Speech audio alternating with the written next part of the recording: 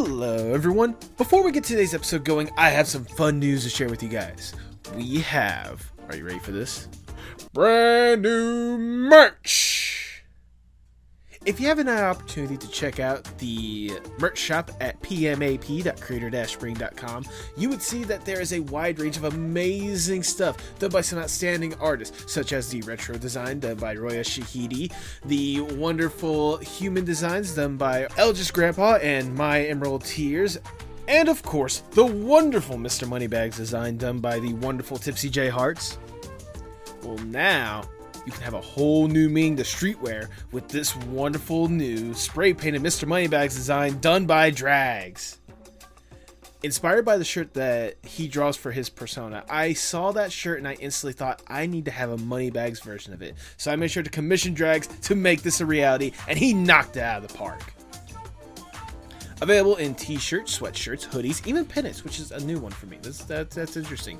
You can find many different ways to rep this incredible design today.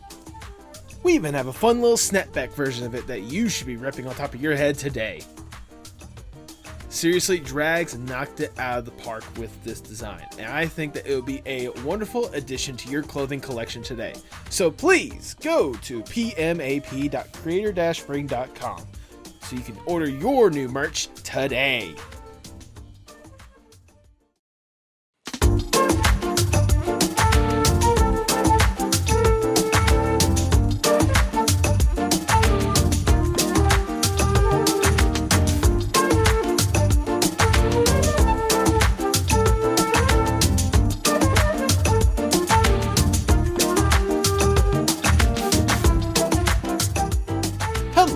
Everyone, and welcome to the Postmodern Art Podcast, the podcast dedicated to giving artists who are wandering the world over the platform they deserve. I'm your host, Nathan Ragland, and for this week's episode, well, I'd like to deal you guys a new hand of a classic episode, if I may. Today, I brought on part of the creative team behind Wildcard, the adult animated murder mystery series in development. I decided to bring back the series creator Alex Barawi and also bring on the lead comic artist Kat for a fun discussion about how things have developed since our previous episode, all the way back in episode 11. Yeah, it's been that long. This was a fun, insightful conversation, getting to really get updated when it comes to the comics and where the pilot is going forward, especially considering the fact that they've recently started a new Indiegogo campaign to make sure that the hardworking staff and crew working on this pilot to get it made gets properly compensated. And that's why I wanted to make sure to bring them on to help spread that word, because you guys need to absolutely support them today. If you want to support that Indiegogo campaign or just the Wildcard series as a whole, make sure you check out the links in the description below. If you enjoy the podcast, make sure you like, share, subscribe, or follow whatever audio streaming platform you prefer. Leave 5 stars wherever you can. I see that stuff, and I absolutely love it. If you want to go a little bit further with that support, maybe you should consider joining the Patreon at patreon.com/pmap. There you can get early access to episodes, behind-the-scenes content, bonus episodes, and so much more for as little as $1 a month. And hey, look, if all you're trying to do is find a cool place where you can meet some incredible artists, really grow as a community, get to discuss your artwork or other guests that have been on the podcast or whatnot, maybe you should consider joining our Discord server, the Artist Sanctuary. We've already developed a fun little group of people there that I absolutely enjoy seeing their presence every single day, and I sincerely hope you would be willing and wanting to join that community today. But now, without further ado, please enjoy the Postmodern Art Podcast. Hello? Hello. There you go. You were muted for a second there. Sorry. Hey, you're fine. Hello. Hello. It has How's been everyone doing? Doing good. About yourself? Doing good. I'm excited to do this again. I know, right? It seems like yesterday was your first time. I know. This time I promise I won't answer all of your questions within the first 10 minutes. No, it just makes the podcast easier. You kidding me? No. Well, to be fair, at least when it comes to this time around, I wanted to get Kat to answer the same questions that you had already answered previously. So it won't be the first 10 minutes before like the first 30 minutes that you'll answer all the questions. Yeah. Yeah, I'll try to let Kat do a lot of the talking since I've already had my chance to be in the spotlight. Well, I get Kat will probably have a lot of the talking, at least when it comes to like the comic aspect or whatnot. But when it comes to the actual like the pilot progress or whatnot, I'm gonna need you to bulk up for that one. Oh yeah, definitely. And how are you doing, Kat?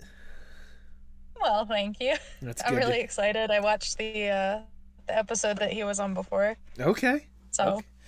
I'll say honestly, that's a little bit more research than I probably should have done. I should have made sure I haven't asked any previous. Well, I figured because I remember first off, I remember the vibe from the last one. It was a fun episode. I still remember that one very fondly. So, but I just wow, words just escaped me for like 2 seconds there. What happened? No, it's one of those like I figured a lot of the questions I asked last time was more or less like stuff about like the initial progress of it and the fact that this is more or less kind of a part introduction of Kat to the artist world and part progress to where we had left off. I figured I don't have to overlap on too many questions. I think maybe who knows. Yeah. But nevertheless, I do appreciate both of you guys being here. So yeah, happy to do it. And I'm sure even if we have some overlap, my answers have probably changed since then. oh, so fair enough. we'll try to keep it fresh. Fair enough. I also want to go ahead and just drop this little nugget. I wanted to make sure that this time around I actually helped out and contributed, so I dropped a cool little hundo for the Indiegogo, so there you guys go. Oh, thank you so much, man. I really appreciate that. Hey, yeah, I'm more than willing to help you guys out. I mean, obviously you've seen how long I've been trying to support you guys, so. All right, Alex, Kat, before we really get this podcast going, I must ask the icebreaker question of the podcast, if I may. Let's say you get to go to a desert island on your own accord. It's just you alone with your thoughts. You get to kick back, relax, breathe. Get to truly enjoy yourself for a little bit. With accommodations. You're not stranded on this island. It's more like a vacation, more or less. But to help with whatever kind of mentality you want to go with, you could bring one piece of media or one piece of art with you to help with whatever vibe you want to achieve in your little private time, more or less. If given this opportunity, what would that one piece be? That's a really good question. Thank you. I think for me, I would bring. God, I'm trying to think. Like, do I bring a book or do I bring my like scripts to write? I think I would bring, if this counts as a piece of media, my own scripts, like my wildcard scripts, because I don't think I could go that long without writing, because it's just something I really enjoy. And that's sort of the aspect of art that resonates most deeply with me. So I don't think I could go for that long. Or I could just bring a journal and a pen.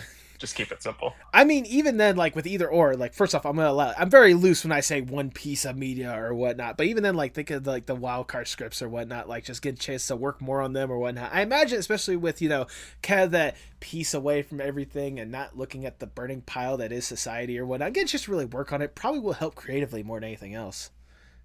Oh yeah, absolutely. I find I don't have often a lot of time during the day because I work out 9 to 5, and then when I'm not working, I am doing wildcard stuff, but it's usually like approving animations or like working with Kat on the comic. It's never really like actually sitting down to write the script. So, and the last couple of weeks or so, I've had a little bit more free time, and it's been really fun to just like actually get back into writing and kind of formulate that. So I would imagine if I'm on a desert island, I would have all the time in the world, so I could make some really great stuff, hopefully. Well, there you go. And Kat, how about yourself? What's that one piece you're bringing with you? I would say it depends on the island. Like if it's someplace I actually want to go out and explore and experience, then probably a sketchbook, just so I could portably take it with me. Okay. So that if I got the urge to draw, I could, but otherwise I can bring it. If it's not a really nice island, if it's full of bugs or the weather's really hot, then I would say probably Skyrim. Okay. I mean, either or is a good option. I mean, either or gives you plenty of opportunity to enjoy some sort of adventure in one way or another. So, yeah. Fair enough. But nevertheless, the wildcard scripts or sketchbook / Skyrim. Those are your answers. You're locking that in. Yeah, locking that in. All right. Then if that's the case, I cannot think of a better way to start the Postmodern Art Podcast. Welcome, everyone. I am your host, Nathan Ragland. Feel free to like, share, subscribe, or follow whatever audio streaming platform you prefer. You can support the podcast on Patreon. Go to patreon.com/PMAP. and follow us on Twitter and Instagram at PostmodArtPod for future updates and guest announcements, including today's guests. They are part of the creative team behind the fun adult animated murder mystery series in development. Welcome to the podcast, lead comic artist Kat, and welcome back to the podcast, creator Alex Barari, the team of Wildcard. Woo! Thanks for having us. There you go. Well, thank you. Well, Alex, thank you for being back here. I know when you were last on, it was a certainly fun experience to really get to divulge into kind of how Wildcard first came to be and kind of how much you've been able to grow and develop. And I just knew whenever you guys were starting to get the word out there more and try to get more done with the pilot or whatnot, I knew I'd have you guys back on the podcast. But obviously, Kat, this is your first time appearing on this podcast. And I certainly want to make sure that you get a bit of a spotlight. So I'm going to ask you some of the questions I asked Alex last time and have you get an opportunity to really get to let the people know you more or less. So I have to ask, as someone that is invested in art, especially helping out with, Wildcard a lot these days, I want to go back more or less to know more or less the origin story of Kat, if I may. What got you interested in art in the first place? I've basically been drawing for like as long as I can remember. Like I used to goof off and doodle in class all the time. Okay. And I was really lucky that I had teachers who encouraged that because they're like, oh, this is a hobby that she really likes. So we'll, like, as long as she does her work, we'll let her do that. And like some of my earliest drawings, I honestly remember, like, do you remember the live action X-Men movie that came out? Yes. I made a complete knockoff of Lady Deathstrike, and I was like, this is my original character, Deathclaw. and I just like, and then when I got into like middle school, my friends got me really into Warrior Cats, so I started making like Warrior Cats comics in those little composition notebooks you could buy, because we always bought like 20 of them, but we never used them for school. So I started doing comics, and then we'd pass them around the middle school. Mm-hmm. And then by the time I got into high school, it just had kind of become my thing where I was like, I did that in the notebook. I passed it around a bigger audience. And one of the girls in the class, a couple classes ahead of me, she eventually read it. And she's like, hey, people share these online, right? They're called webcomics. And I was like, no way. So that's kind of like what got me into doing comics online. And then like when I was in high school too, I have a slight like sight thing. I don't need glasses to read, but if I read, it can give me a migraine.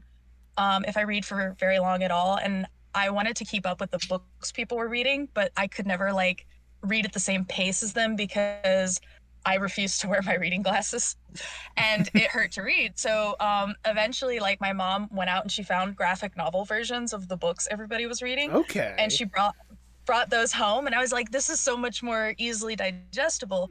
And then as I got a little bit older, I found out we found out my brother has dyslexia. Okay. So we did the same thing for him because the Percy Jackson books were really popular when he was first starting to read, and he really wanted to read them.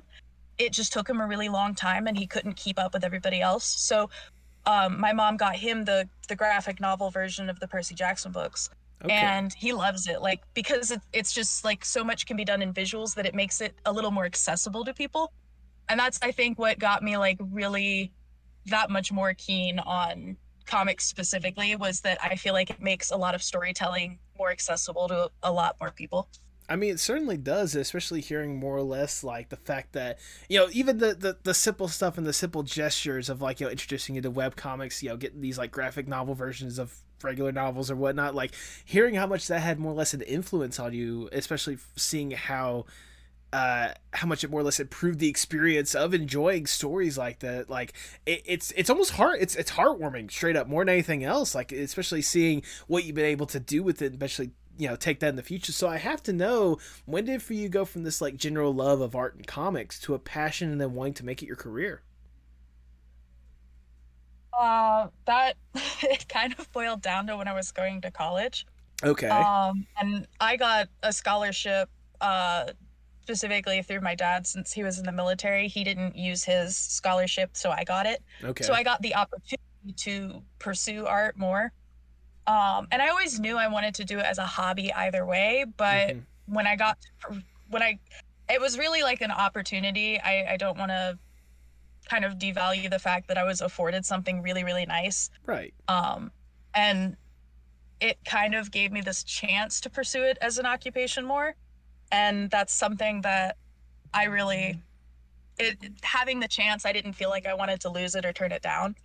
Um, I do know people who like make entire webcomics as a hobby. Like they'll have a totally separate job and they'll do it just as a hobby. And then you find out it's not their full-time job and you're like, wow, how? This is incredible. But yeah, for me, it just definitely, I had the chance to do it. So I really wanted to follow that chance. I mean, that's incredible to hear more than anything else. Can you think of some of what's the word I was looking for? Like some of the personal comics that you've done that you would say that like, you're proudest of that you've been able to develop, especially since you really went all in with developing comics? I ran a webcomic when I was in college for a little while, and that ended up, because of a lot of circumstances, falling through a little bit. And when it first ended, like initially, I was really disappointed in myself. I was like, how could I abandon a project? Like, it's a letdown. I've let everybody down. And then I realized most people's first, second, third, fourth, fifth projects, a lot of people actually like abandon older projects and tackle newer ones, and you really only hear about them after a project takes off. So you're like, oh, that must be their first project. Right. But I did have experience running a webcomic and I learned a lot of things from it. And in the future, I'm going to take another stab at it with the things that I've learned. Ooh. I am really glad I learned those things though, because I can bring them over to like help out with the comic for Wildcard specifically, because I learned through a lot of trial and error and stuff. Like I learned that how important what's it called? I'm searching for the word. Transparency is. There you go. When it comes to that. Yeah, because like if you have to stop, if you have to like take a break, or if something comes up, or if you lose, I lost a huge backlog because I kept it all on one art file and I lost that one file. So that was a really bad practice on my part. But I lost the backlog, so I didn't want to tell anybody because I was embarrassed. I was like, oh my goodness, they'll think I'm so unprofessional. So I tried to just quietly leave it and didn't update for a while. And I learned it would have been a lot better to just tell people like, hey, something happened. I lost my backlog. I'll be back at this date. A lot of people are like really nice and understanding if you just tell them up front what's going on. Yeah. So I learned a lot about that side of things, like just working with people, engaging with people, and keeping it something that is enjoyable for both sides, because these are the people that are supporting your work at the end of the day. So I think it's really important to like make sure that you include them at least somewhat, like you acknowledge them. Right. Absolutely. And I just wanted to say, going back just a little bit, I love whenever you said that, most people, their first, second, third or whatnot does not take off or whatnot. I relate to that so hard, especially when it comes to when I was in college and doing filmmaking and stuff like that. Looking back at some of the films that I made, they are not good. they have a nice charm to them, some of them, but they're not good. And so, like, I totally get that. And I can at least relate to that. And I mean, I imagine, as you've probably gone along this comic journey or whatnot, like you just hearing you talk, I can tell that you've certainly learned a lot and you've certainly grown as an artist. Like just thinking right off the bat, like with all the little bit that we have talked about, like, are you amazed more or less how far you've been able to develop so far as a comic artist? Yeah, like sometimes I feel like this is something a lot of people, even non-artists, can relate to. You look at yourself and you're like, I've been doing stuff for so long, I'm so far behind. I hear about all these other people doing all these other things and look at me.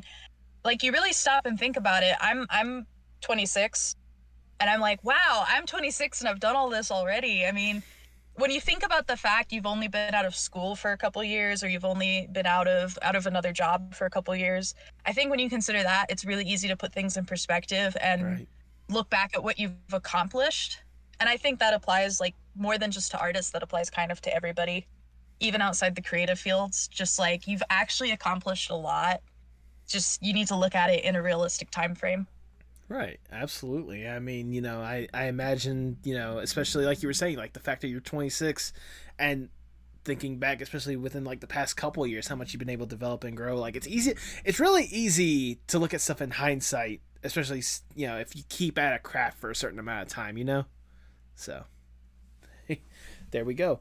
And I imagine one of the ways you've been able to really grow as a comic artist is by helping out and developing more or less the Wild Card Comics Wild Card Reshuffled or Shuffled. Correct me if I'm wrong, Alex. I do not want to butcher that. Shuffled. Okay. Reshuffled is what I'm going to name the episode of this podcast. But nice. Yeah, you're welcome. No, but Wild Card Shuffle. Now, Alex, when you were last here on the podcast, I don't even think there was even an inkling of, talking about a comic series like that. So I'll ask you for this next question. How did a Wild Card comic come to be in the first place? Like, when did you have the idea to make that a reality? Yeah, that's a really great question.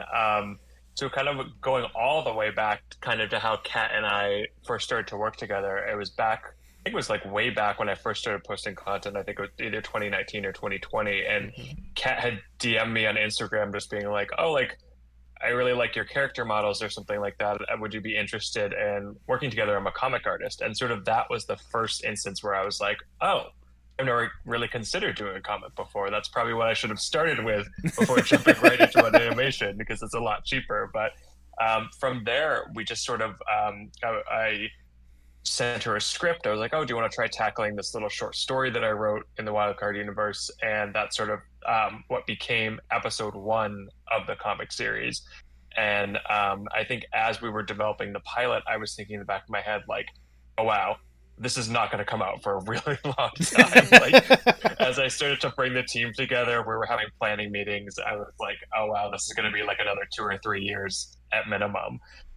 So I went back to Kat and I was like, so like, what do you think about maybe doing like a comic series in the meantime where we can produce really high quality, engaging content much quicker to fill that gap when people are waiting for the pilot? And she was on board.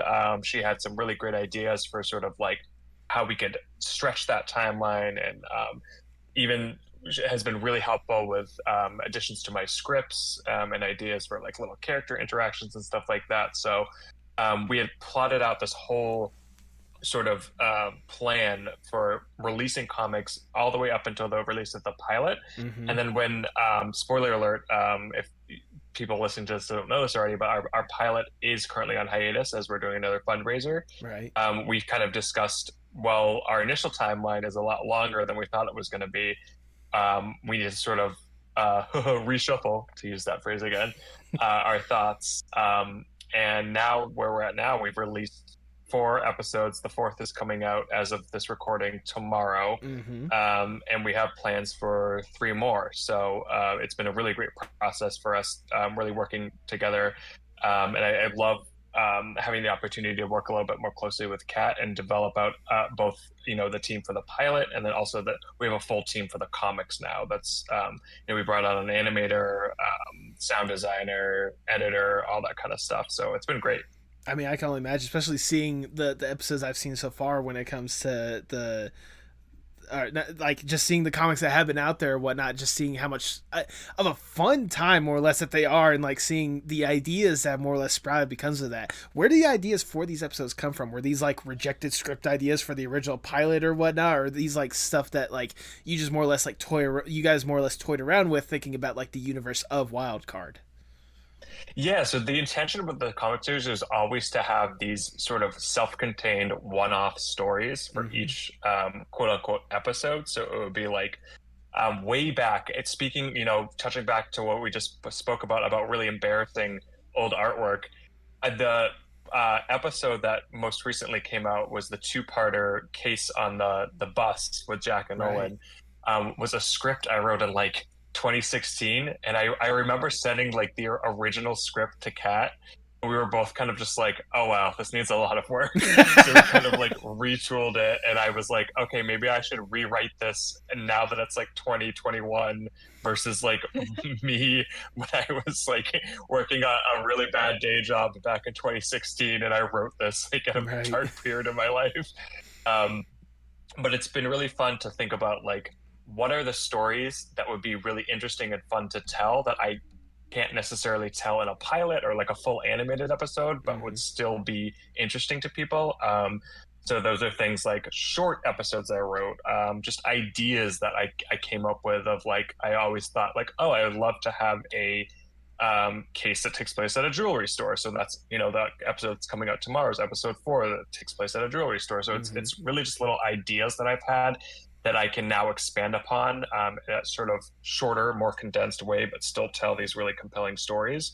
And the other piece of it was focusing on characters who don't get the spotlight very often, thinking about how we telling their stories, because we have so many characters. I think there's like 8 main characters, and we can't focus on all of them in a 15-minute pilot. So thinking about how we telling their stories through the comics and how we like establishing connections with characters there. So it's been fun. It's been really fun to think, about how these episodes are self-contained. They're one-off stories, but also what is the thread connecting with them, because what we're seeing now, as we're finishing up the first season of the comic series, is these episodes are their own stories, but there's still connections between them, and how are we like establishing those connections? And it's been really interesting to just work through that with Kat, and sort of compare like what's in my script to what Kat's vision is when it comes to the artwork, and really thinking about what the audience is saying. I read a lot of Twitter polls kind of asking people what characters they'd like to see, what stories they'd like to explore, and sometimes I do build out episodes based on that, sort of based on the need of what my fans are saying. Yeah, absolutely. And I was gonna say, Kat, as someone that reached out to Alex, originally to have this idea kind of go out there, were you more or less surprised with how much you've been able to get hands-on with this universe, like the stories you've been able to help tell? Like, what's your experience been like since you've been a part of the Wildcard team, more or less?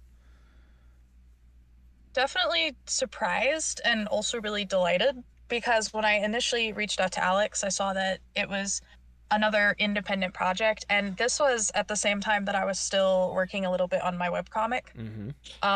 So I had messaged him, and I had reached out because I was like, I really want to see more indie projects get made. Like, I want to see individual people be able to make their own media come to life on their own, kind of like with how influential crowdfunding is now. It's really a good opportunity for individuals to pitch it to an audience directly instead of having to go through 50 other middlemen. Right. And I really wanted to see more of that in general, like not just my projects, but other people's projects as well. So I DM'd him and I was like, hey, if you need any help on the art side of things, I'm an artist. I'd be interested in working with you, and et cetera, et cetera. And he reached back. So I always tell people, especially in context to that story, shoot your shot. The worst thing somebody can tell you is no, thank you.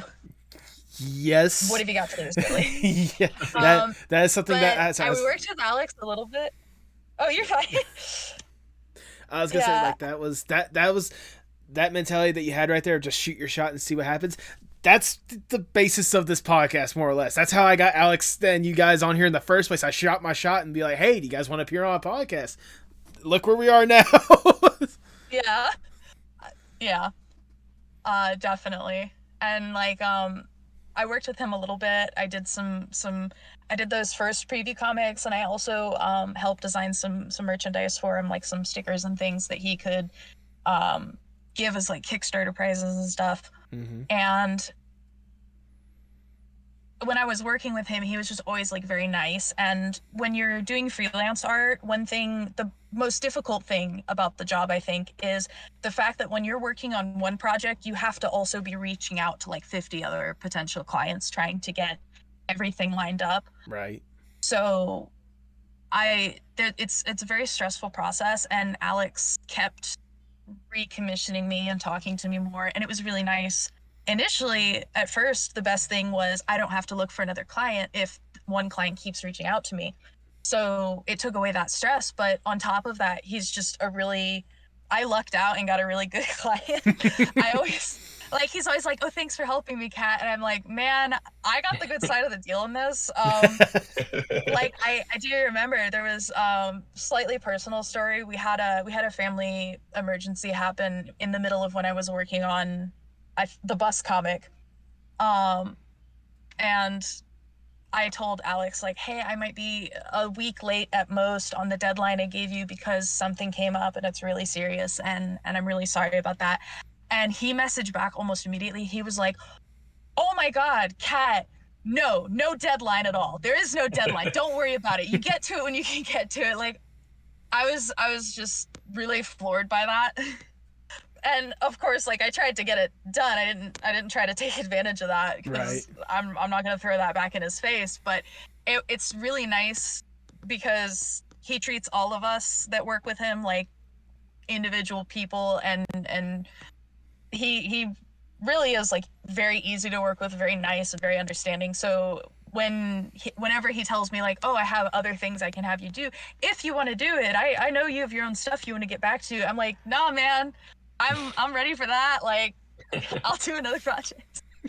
So it's been a really good experience. I have still learned a lot, but he's a very easy client to talk to, and work with. Like, I can send him progress stuff, and I ask his opinion a lot, because communications are really important, and making sure as an artist you're delivering exactly what your client wants to see, because they have an image in their head, and your job is to bring that out.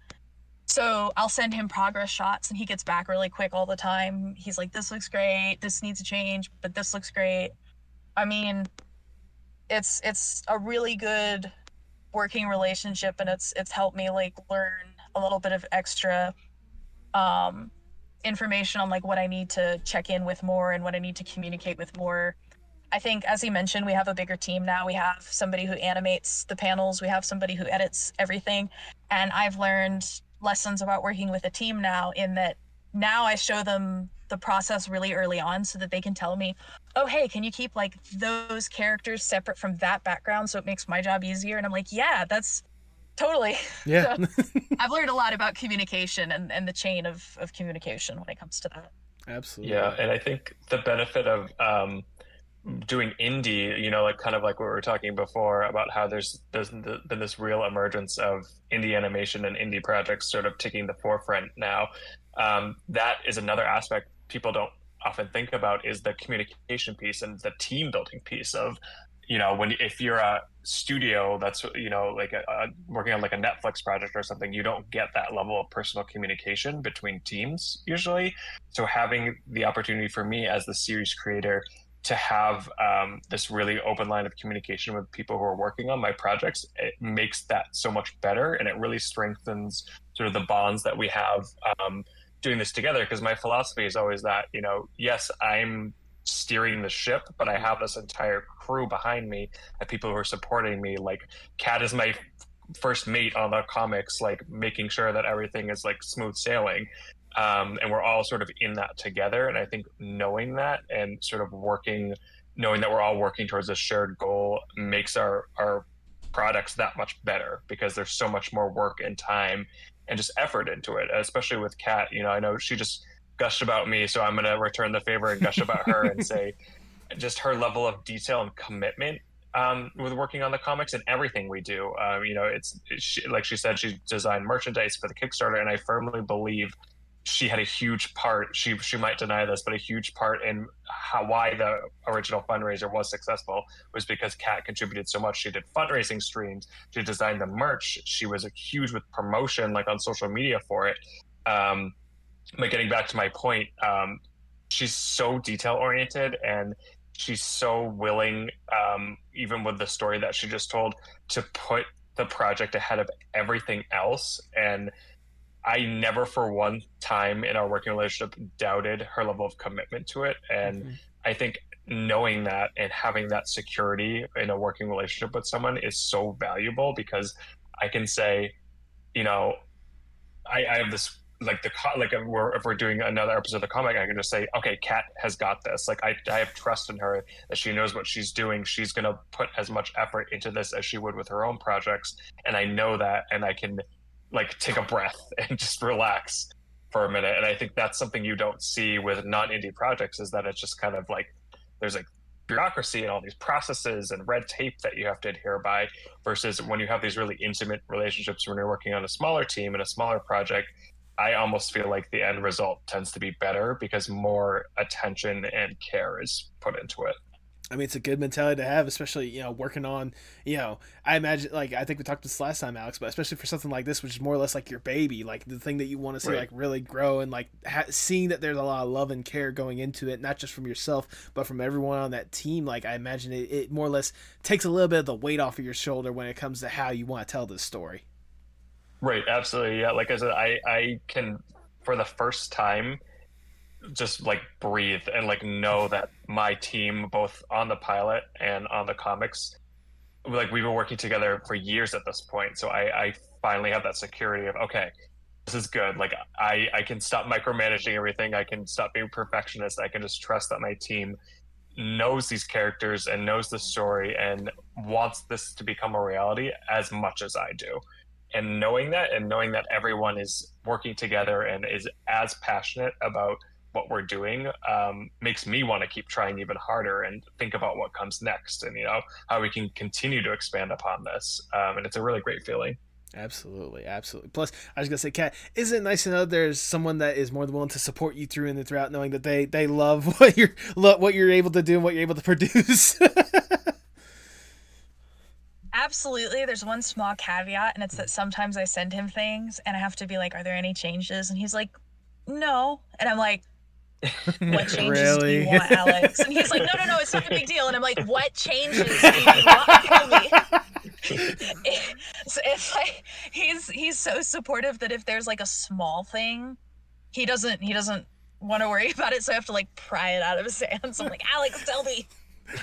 I'm sorry to say this, but I'm the same way when it comes to people that are doing the thumbnails for this podcast or whatnot. Whenever I commission them or whatnot, it's like 90% of the time, it's like if there's something I notice is like very small or whatnot, like if there's a change I need to do, I will say it. But 90% of the time, I'm just like, I don't want it. It looks too great. I'm so glad you even put in the time in the first place. I know. I get the same way. Yeah, it's never, and like it's not. I feel like when you commission somebody, you're like, oh, I don't want to insult them by making them think it's not worthy. I want them, like, no, like little things are they're little things, because our job as artists is to take that vision you have in your head and produce it the way you have it in your head. Like I always tell people when they're like, I've done streams before, people have sent me questions that are like, if I open commissions, what's the most important thing I should know? Or do you have any tips for if I do this? And I'm always like, the most important thing is you want to communicate with your client and you want to treat it. It's literally their baby. It's like their project. Like they built it from the ground up. Right. So if nothing else, you just really want to make sure that you communicate and you show it that love and respect that you would want if it was your project. So it's never an insult, like, to tweak a small thing. And 9 times out of 10, you guys are the most of the change requests I've had are things like, oh, I wanted the color changed on his turtleneck, or oh, I imagined him wearing a jacket instead of a vest. So it's small things that aren't an issue of skill on my part. It's like a little itty bitty tweak. So it's not like it's never a problem, because it's like, oh, that wasn't me making a mistake. That was just I didn't know he had a sweater instead of a vest. Right. Fair enough. Now, going back to the comics that we've always been producing or whatnot, like I said before, like the stories you've been able to tell with these little one-offs, more or less, have just been fun to see more than anything else. Like the dynamics that you guys have, not just with the main characters, but with the characters you introduce for every single episode. You've introduced so many characters when it comes to these little one-offs, and I love just about every single one of them. Is there like a process you guys have when it comes to developing these side characters? Is there like a stereotype that for like, we need this kind of character or this kind of character? Like, what is it like more or less for you guys crafting the stories and crafting the characters for these one-offs? Yeah, I can speak to sort of the narrative purpose, and then I'll hand it over to Kat to kind of discuss her process for like character designs, because she's handled pretty much all of the character designs for the comic. So narratively speaking, like when I write a script, because it's, all of my episodes are deeply rooted in sort of this murder mystery genre, I always immediately have to identify, like, before I even start writing, like, who the murderer is, like, who's the culprit in this case, like, who's the person who, like, steals this, or who's the person who, like, strangles this person, like, how does this connect to the story? So that's usually where I start with knowing sort of who that person is, and then I sort of build the mystery around them. So like, for example, like with the bus case, I always knew, spoilers if you haven't seen it already, I always knew it was going to be the bus driver. That's always an idea I had in the back of my head. And so I sort of built the story around that and said, okay, so like if the bus driver is the culprit, what other characters do we need to sort of like drive this story along. Like, we don't want to have just him be the only suspect. We need like a whole cast of suspects. So I thought, okay, what if we have like a little girl who, like, you would think there's no way it's a little girl, but then you find out, oh, she's actually like a con woman, and she very well could have stolen this wallet. And then I thought, okay, who else would be on a bus like in the city?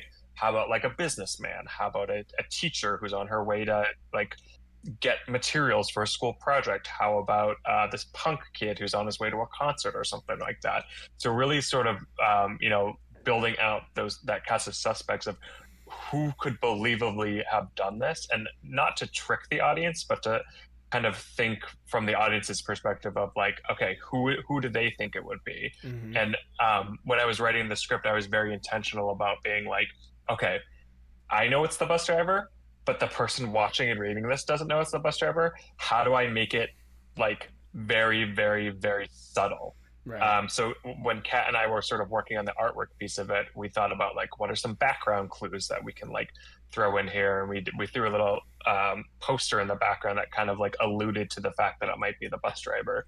But in terms of like the other sort of pieces, really thinking through like, how are these characters like playing a part, like making sure that like every character is not just in there, just fill space, but like how are they narratively like driving the story along, and how are they sort of almost like tweaking people's perceptions, because at no point throughout the episode, when sort of Jack is like solving the mystery, is the bus driver even presented as a suspect. It's just like you have to be able to pick up on that. So when he like gathers all the suspects together at the end, the bus driver isn't necessarily one of them. It's all these other characters that we've met and sort of established throughout the episode. But then if you're really closely paying attention, you could think, that's weird. He said anyone on the bus could do it, but the bus driver's not a suspect. Why is that? And so that sort of leads you to think, oh, maybe it is the bus driver and he's trying to pull a fast one on me. So it's always fun to think about that, and to think about like the various connections between things. Right. Like I said with the bus case, like it was very easy for me to think about who would realistically be on a bus. And now with this jewelry store case, which is coming up tomorrow, thinking like, okay, if we're in a jewelry store, there's likely a security person, there's someone who's working the front desk, there's someone who owns the shop, and then there's someone who is an appraiser. So really thinking that through and thinking what makes the most sense in terms of what characters we actually need. But then in terms of the designs, I will let Kat speak to that, because I know she has her own process when it comes to sort of what the characters look like versus just being written down on paper. Yeah. So typically Alex will send me a written description of the characters once it's all situated. And then I have the script to read. So I can read through the whole script and gauge their personalities as well. And if there's any super important detail, like if halfway through the script they mention somebody's an old man, if I drew him as a young person, it doesn't make sense anymore. So definitely like read the whole script, figure out what details need to be incorporated, and then Alex will usually attach a little description of everybody, their age, and basic kind of concept of what he's looking for. Like, oh, this guy is an older guy, and he's got some graying hair, and he's kind of stocky, like descriptions like that. Mm-hmm. And then I'll sketch up a couple things, so a couple different versions of this character he's described. Again, like Felix, for example, he's described as a short, stocky Russian man who's balding and has a very noticeable mustache. But short and stocky could look in 15, 20 different ways. So I draw a couple basic shape concepts and like sketches of the characters, and I send it to Alex, and I'm like, okay, here's a couple different versions. Which one is speaking to you? And sometimes I hit the nail right on the head and it's a single full character. And then other times it's, oh, I like this character here, but I like this other one's hair. So could you take their hair and put it on? And then I'll draw it all together, make sure it's good to go. And I'll go over like palettes and colors afterwards, just to make sure everything's kind of nailed in and polished and everything. And again, it's very back and forth. Like if I'm really struggling with a character, I'll send more progress shots just to make sure I'm on the right path. And like I said before, Alex gets back pretty quick. He's like, oh, this is good, or oh, that I'm not vibing with that one yet. but afterwards, since it also is kind of helpful because if I've concepted them and drawn them a couple times over to get the concept out, then by the time I draw the comic, it's a little more intuitive. So I almost have like a little fast pass of getting practice in to draw this character. And like he said, he definitely wants to like include things in the environment too. Like nothing is more frustrating than watching a mystery and having something so out of left field that the audience could have never predicted it. I mean, Right. A lot of mysteries that I've watched haven't done it, but there's definitely been a few where they're like, oh, but he's got a secret ring, and you've never seen the secret ring, and you're like, how was I supposed to know that? I definitely want it to be one of those things like Sixth Sense where the ending hits you and you're like, no way, no way. And then you go back and you watch again and you're like, yes way, oh my God. How did I miss that?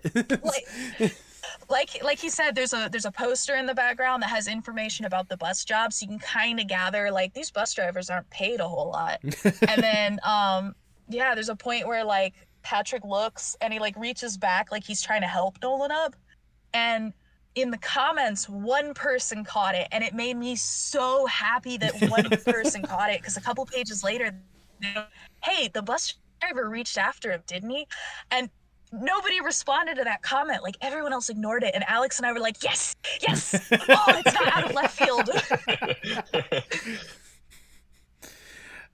Goodness. I mean, it's glad to know that there's a lot of more or less like time and consideration put into these stories and whatnot. I mean, like I said before, like it's a lot of fun seeing how this stuff will play out, knowing the amount of like critiques and details that are going into this kind of stuff, and thinking back to obviously the comics that have been presented out there so far. Do you guys have a personal favorite issue or a personal favorite moment from one of these issues so far?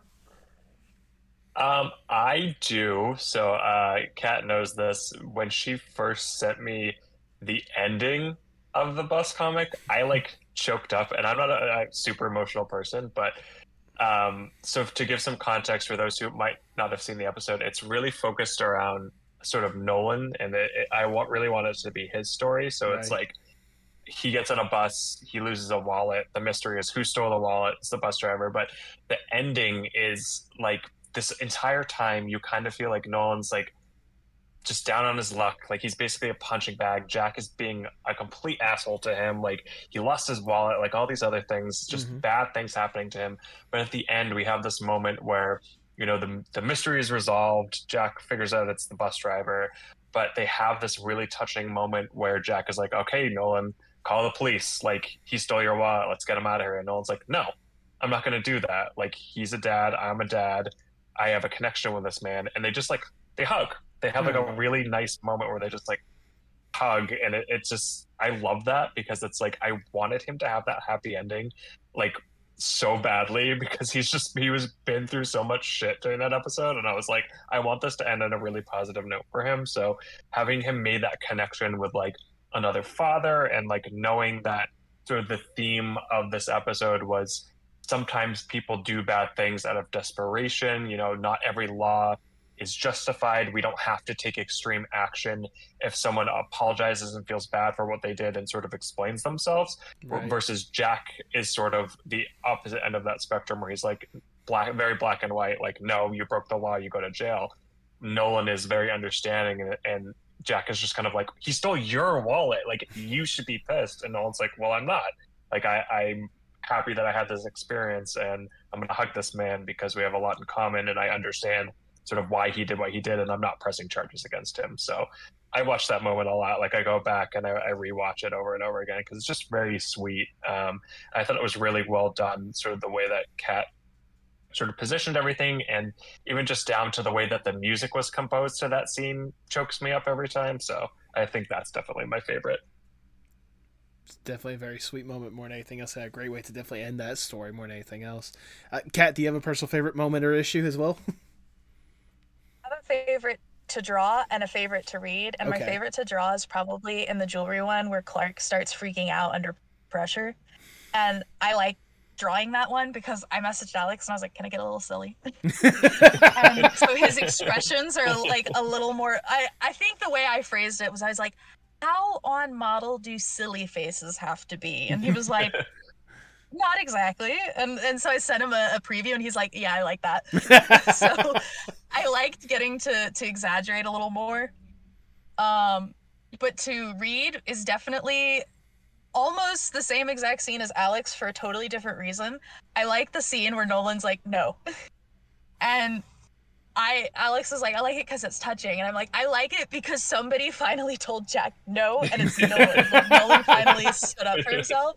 Because I feel like from everything I've seen of Jack and from how much Alex has told me, I also feel like he almost gets this gambler's high from solving mysteries, where like to him it's almost a game.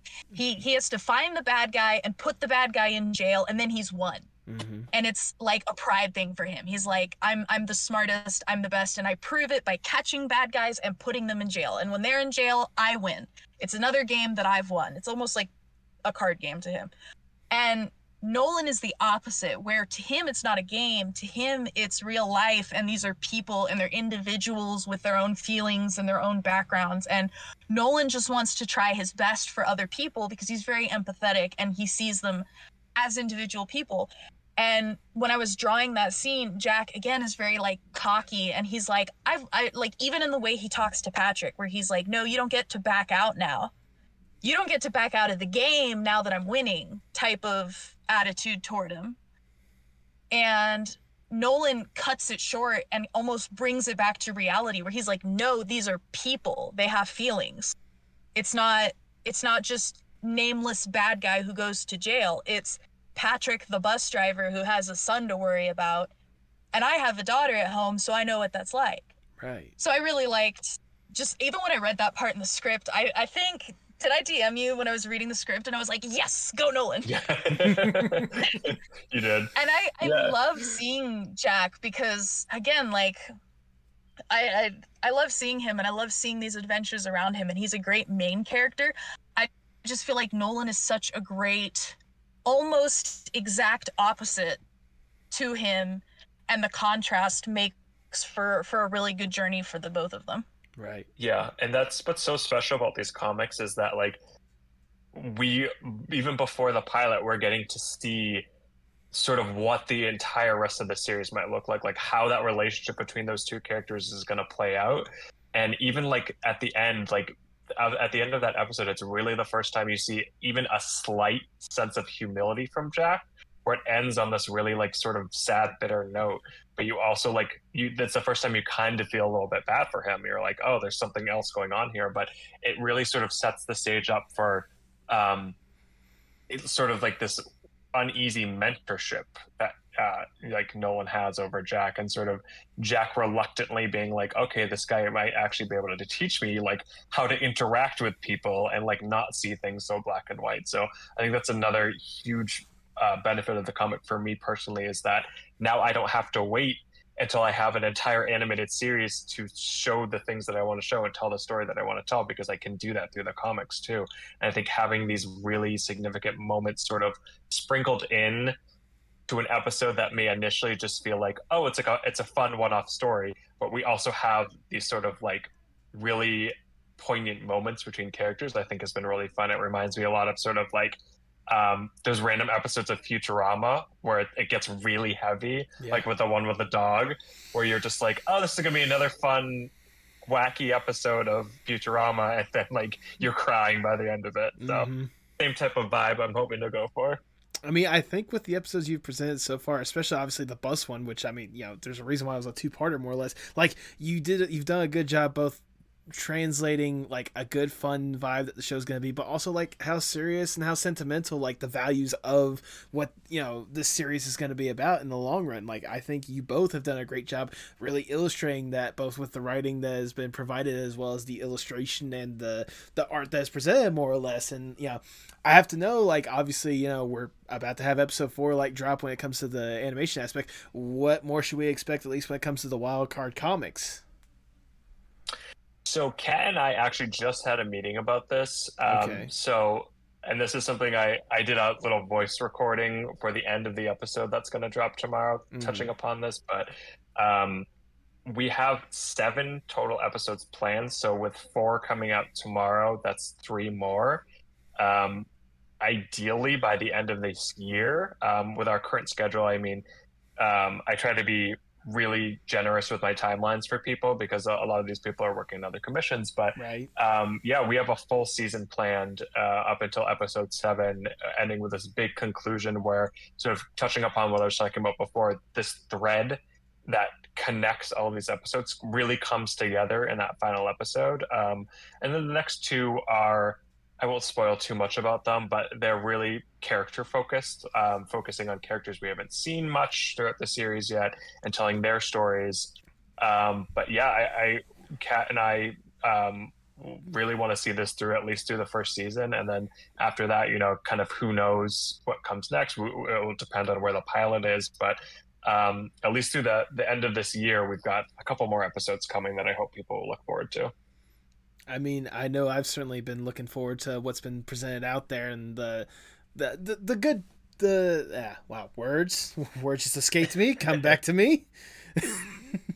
No, it's incredible, more or less, like what you guys once again been able to present, and knowing that there's a good bit more that's going to be connecting to all these previous ones, and like the possibilities that could be out there, especially with the characters you have been presenting, more or less. Like, it just makes me excited to know what could be next, whether it's what's planned or who knows what's to come, more or less. So, if nothing else, like from considering the fact that from, geez, sorry, I got this. No, considering like when we were last talking, Alex, like whenever you were last on, seeing what you've been able to develop from that or whatnot, having these comics like presented out there, more or less, it's been good to know. It's been good to like explore this universe more, because that's the one thing I was craving whenever we were talking last time. Like, I wanted to know more about that world, and having these little like tastes here and there. Like, it's been great to really like dive headfirst into this place. So thank you both for presenting a fun little opportunity.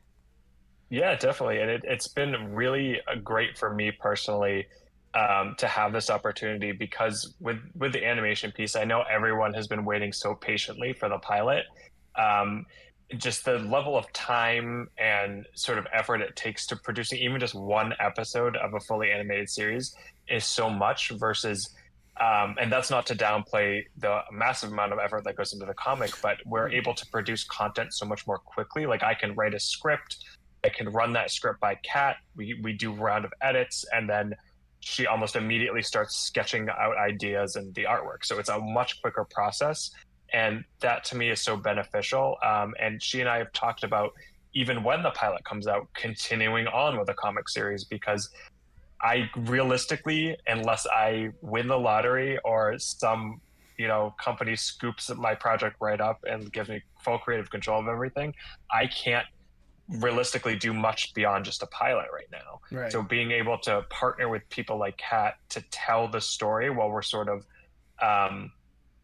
producing the pilot on the side has been such a great opportunity. And even thinking about like the future of the series, and like, is the future of the series these animated comic episodes? Like, do we tell the entire like Wildcard story through comics because the animation side just takes too long, or we're just not there yet? So that's something we've talked about as well. And to me, when I was initially planning the comics, and like, I didn't think like, oh, we should do animated episodes. That's just sort of an idea that came up. And I was a little on the fence about it at first. I was like, I don't know if I want to do that. Like, I really want to only do this sort of animation styled after the pilot, and I wasn't sure that it was going to work. But then when I saw it, I was like, oh my god, like, this is really good. Like, I finally got that feeling of like, I made an episode. Like, I'm telling the story that I want to tell, and like, my characters are talking and interacting with each other, like they're solving mysteries. So from that day on, I was like, yeah, like, I would absolutely tell the full series story in comic form with the same type of animation. I think that would be amazing. But I don't think I can expect that level of commitment from Kat right now and say, hey, can you sign on for like 5 seasons? I mean, Kat, you'd be down for that, right? Plus the comic is well, I told him, I was like, oh, I love it. I told him, I was like, well, I know I for sure can finish out season 1. Let me see if I can make my own stuff at the same time as this on a realistic schedule, and then I'll let you know if I'm gonna stay on for more. So it's entirely possible. Like, I have to gauge, I have to work on 2 at the same time and see what I can manage, engage that. but that's why we're like, oh, we'll check in a little bit later and see what that's like. But I think that the comics too are also really good, like, proof of concept, because with the pilot and the synopsis, with the pilot still in work, like you said earlier, you were craving to know more about the world, and I think a lot of people were interested by the designs and the concept, but they didn't have like a whole lot to grip onto. And now that they see these characters interact with each other, they kind of know more of what they're getting into, and it definitely helps people invest their attention into it. It gives them something they can kind of like hook onto and look at. And I think that's also another thing about the comics, is that, like, if Alex does win the lottery, or if a studio does reach out and says to him like, oh, we want to back you, I don't know which is more realistic out of those two, with some of the ways some execs are.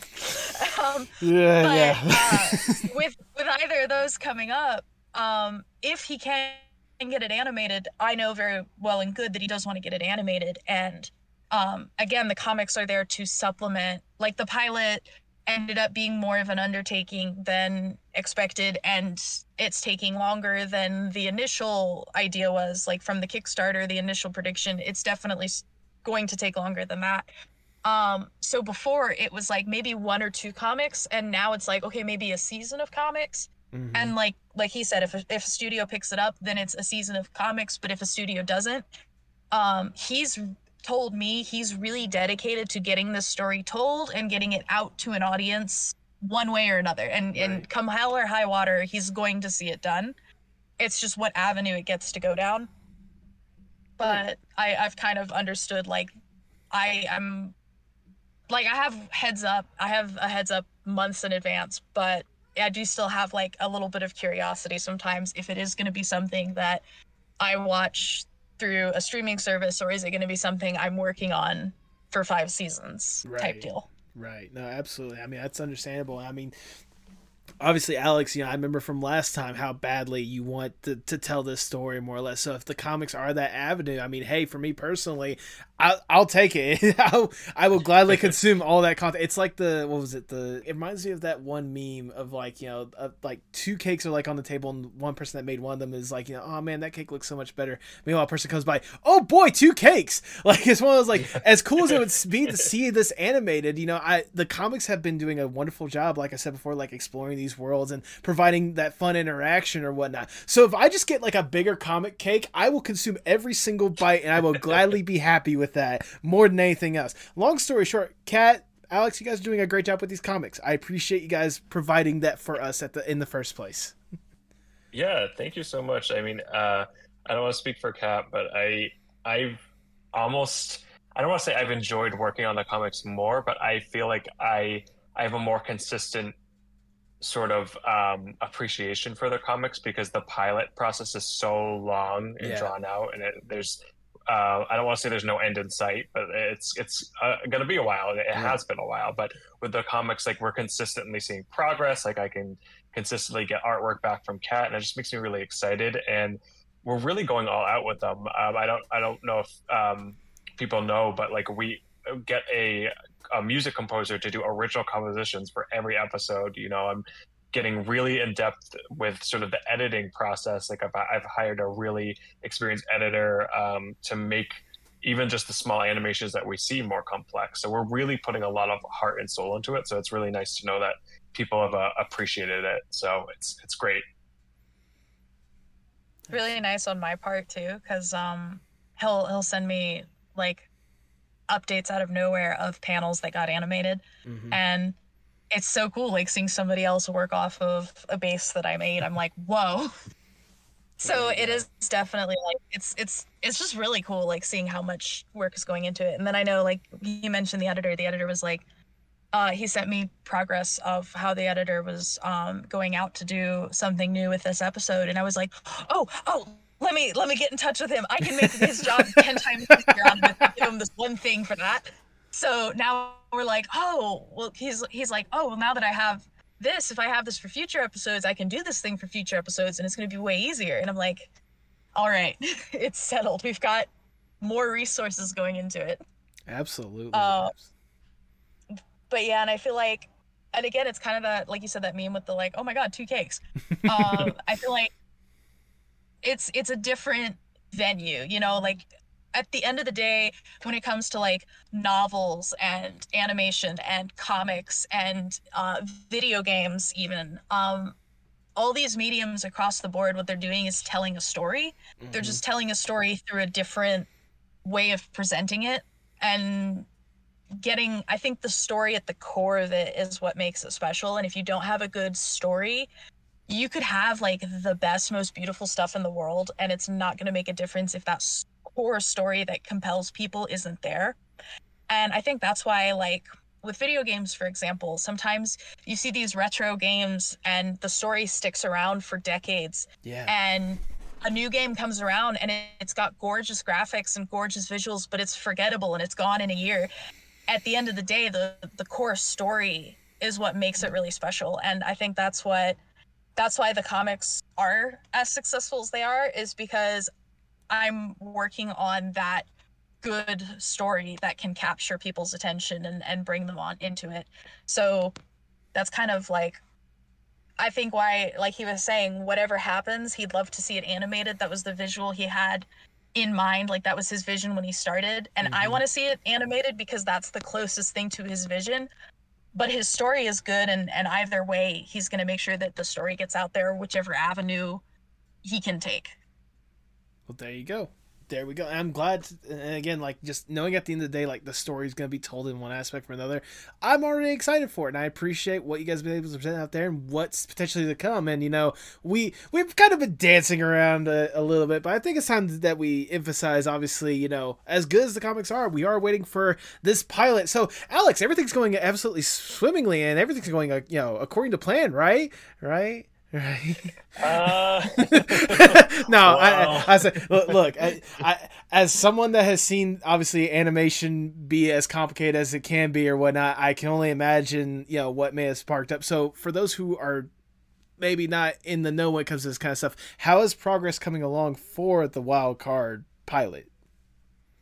Yeah, so I mean, straight up, in terms of sort of where we're at progressively, we are in you know, good shape in terms of what we've gotten done so far. So for those who don't know, we've been working with a small independent studio called Astrobun, who were on the previous episode where we discussed the pilot. But we had been working really closely with them after our first fundraiser on Kickstarter ended back in 2020. Sort of immediately started working on an animated intro sequence. From there, we were sort of getting the logistics down of sort of the pre-production work. So as of, I want to say it was over the summer in 2022, we completely finished pre-production work on the pilot. So for those who might not know what that means, it's basically all the sort of pre-work. So like getting all the models together, doing test animations, doing lip sync testing sort of things. And that accounts for a huge chunk of work on the pilot. So what we've done so far has been really significant. And for those folks who have been following us on social media, I've sort of seen what's come out of that work. Where we're at now, and this is something I'm sure a lot of people listening to this can relate to, is that we're in a recession. You know, inflation is at an all-time high right now. That has really severely impacted sort of our projections for the pilot and the budget piece. So what we had raised on Kickstarter was a really great start and helped us sort of fund where we're at now. But with the way that the world has shifted in the past couple of years financially, we're in a position now where we need more funding in order to finish the pilot. So we are currently on a break to run this fundraiser, which ends in February on Indiegogo. And the goal of that is to sort of supplement what we need to finish the pilot. But that said, and this is something I've discussed with Kat, no matter what happens, you know, no matter if we raise $2, which is not true because we've raised a couple thousand at this point, but even if we don't hit that fundraising goal, and even if we have to sort of think about other avenues, you know, maybe going to a different studio or doing it completely freelance or just extending the timeline even a little bit further, it's going to happen. I'm 100% committed to making sure that this comes out, and we've done so much work on it already that at this point there's no going back. It's already like pretty much halfway done. So we got to see it through the end, and I want to, and I'm still really excited. Sort of my excitement for getting this out there hasn't diminished at all. It's more just sort of navigating so we're at the middle stage right now, navigating sort of that next half of work on the pilot and the approach we've taken. There's a lot of unknowns, but the one thing that's not unknown is sort of the commitment everyone on the team has to making this come to life. Mm-hmm. We just have to think a little bit more creatively about sort of how we're going to do that, and hope that people continue to just be patient and be passionate about sort of the work that we're doing, because it is really amazing. You know, I can't share too much without spoiling, but what we've been working on has been really incredible, and I'm really proud of all the work that our team has put in on it. I mean, that's oh, sorry. No, so you go ahead. I was just gonna add, in relation to the original Kickstarter, I know we said this in the past, but that was on a video that came out toward the beginning of everything, and the audience has like more than doubled. So I just want to say, for anybody new on board, the Kickstarter funds went only to the animation, and to that process. So the comics that came out, all of that Alex did separately, like out of pocket. So I just wanted to say that, so that if anybody's jumping on now, they're not confused. They're like, oh, well, why'd you take the Kickstarter money and put it into comics then and spread it out thinner? Like, that's not how it went. So that is something I've actually said in the past, and I try to be really transparent about, is this additional content, like anything extra besides the pilot, Alex always waits till he can pay out of pocket and fund it himself. And so that side of things is like, and like when I talk to him again, I'm like, I work with him a lot, like, what's a realistic timeline, and does this timeline work for you, and blah blah blah, because like I said, he has to raise the money himself from his own day job, so his day job money also gets poured right back into the comic. I feel kind of bad. I'm like, no, I want to do this, trust me. Yeah. But I did want to specify that, because I know that's a big issue in crowdfunding, is that sometimes people take that money and they put it into things that they probably shouldn't have. And that's sometimes no fault of the creator even. Like, I know a lot of times what I've heard from people who've crowdfunded in the past is, oh, I raised $1,000 and I thought I could do it for $1,000, but it turns out the shipping on all my prizes was $500. So now I'm only working with $500. So that kind of stuff comes up a lot too. And that's why I've tried to specify, like, and when I said earlier, when I said I work on the comics and they're kind of two separate entities, they're separate in that sense, in that all of the Kickstarter money, all of the Indiegogo money, all of that goes directly into getting the pilot made. And I don't see like a cent of that stuff, and I don't take away from the resources going into that. Like, I never bother the animators with can you get me this, or can you get me that? Like, I go to Alex, or I make it myself, because they only have a finite amount of time and resources that they can work with out of their portion, and I don't want to detract from what at the end of the day is the main thing that everybody's looking to see made. I mean, like, you know, especially, you know, thinking about everything that's already gone into this project or whatnot, and everything that, you know, I can only imagine there's probably at least one person out there is like, well, how come you guys already got the funding beforehand? Like, I don't think some people really comprehend that animation takes a lot of time, effort, money, a lot of people, a lot of manpower or whatnot. And, you know, I am not surprised that you guys have had to go to a new crowdfunding campaign to get this thing done, because more than anything else, like you even said this before, Alex, life happened, and you know, inflation went up, money is harder these days. Like, right. There's a lot that goes into this thing, but especially for the story that you want to tell. And for the story you've been telling with like the comics or whatnot, hearing that obviously that stuff is coming out of your pocket. From our last conversation that we had, Alex, I'm not surprised by that. I know how much this means to you. I know how special this whole entire story is for you. So the fact that you would go to the lengths to make sure that this stuff is done properly, done to where everyone is paid for their time properly more than anything else, and making sure that people are compensated the way that they should be, it does not surprise me that you've had to go with this route again. But I am fully on board and hoping that you guys are able to get the fundings that you guys need to tell this story, because it needs to be told. Yeah, I really appreciate that. Sorry. You can go I ahead. was also gonna say, like, we a lot, like you said, a lot of people don't realize how much goes into it, and I really think that's where transparency also comes in, because like I said, when I had to drop my comic, I was really embarrassed, and I would try to keep it a secret that I fell behind, when really, if I had just been upfront, it would have been, most people are understanding, it would have been 10 times better. But we've definitely seen this already. Like, everybody who likes animation knows the name Don Bluth and all Yep. of his movies. um a lot of people don't know he and one of his co-directors on the first, on Secret of Nim, they both pulled out second mortgages on their house to fund it, and they were so far in debt that when the movie came out, they actually only broke even on repaying their debts. So he didn't even really make a profit off of that movie, because he just had to pay back into everything he had pulled out. Right. Right.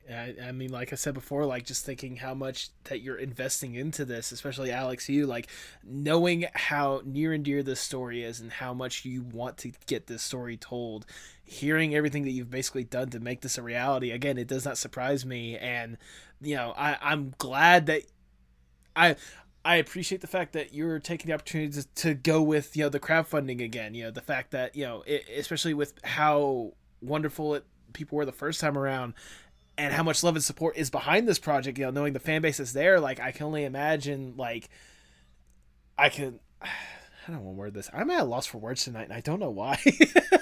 I was gonna say I can only imagine like how important it is for you not only to tell this story but make sure it's done right in the proper way with people being compensated accordingly.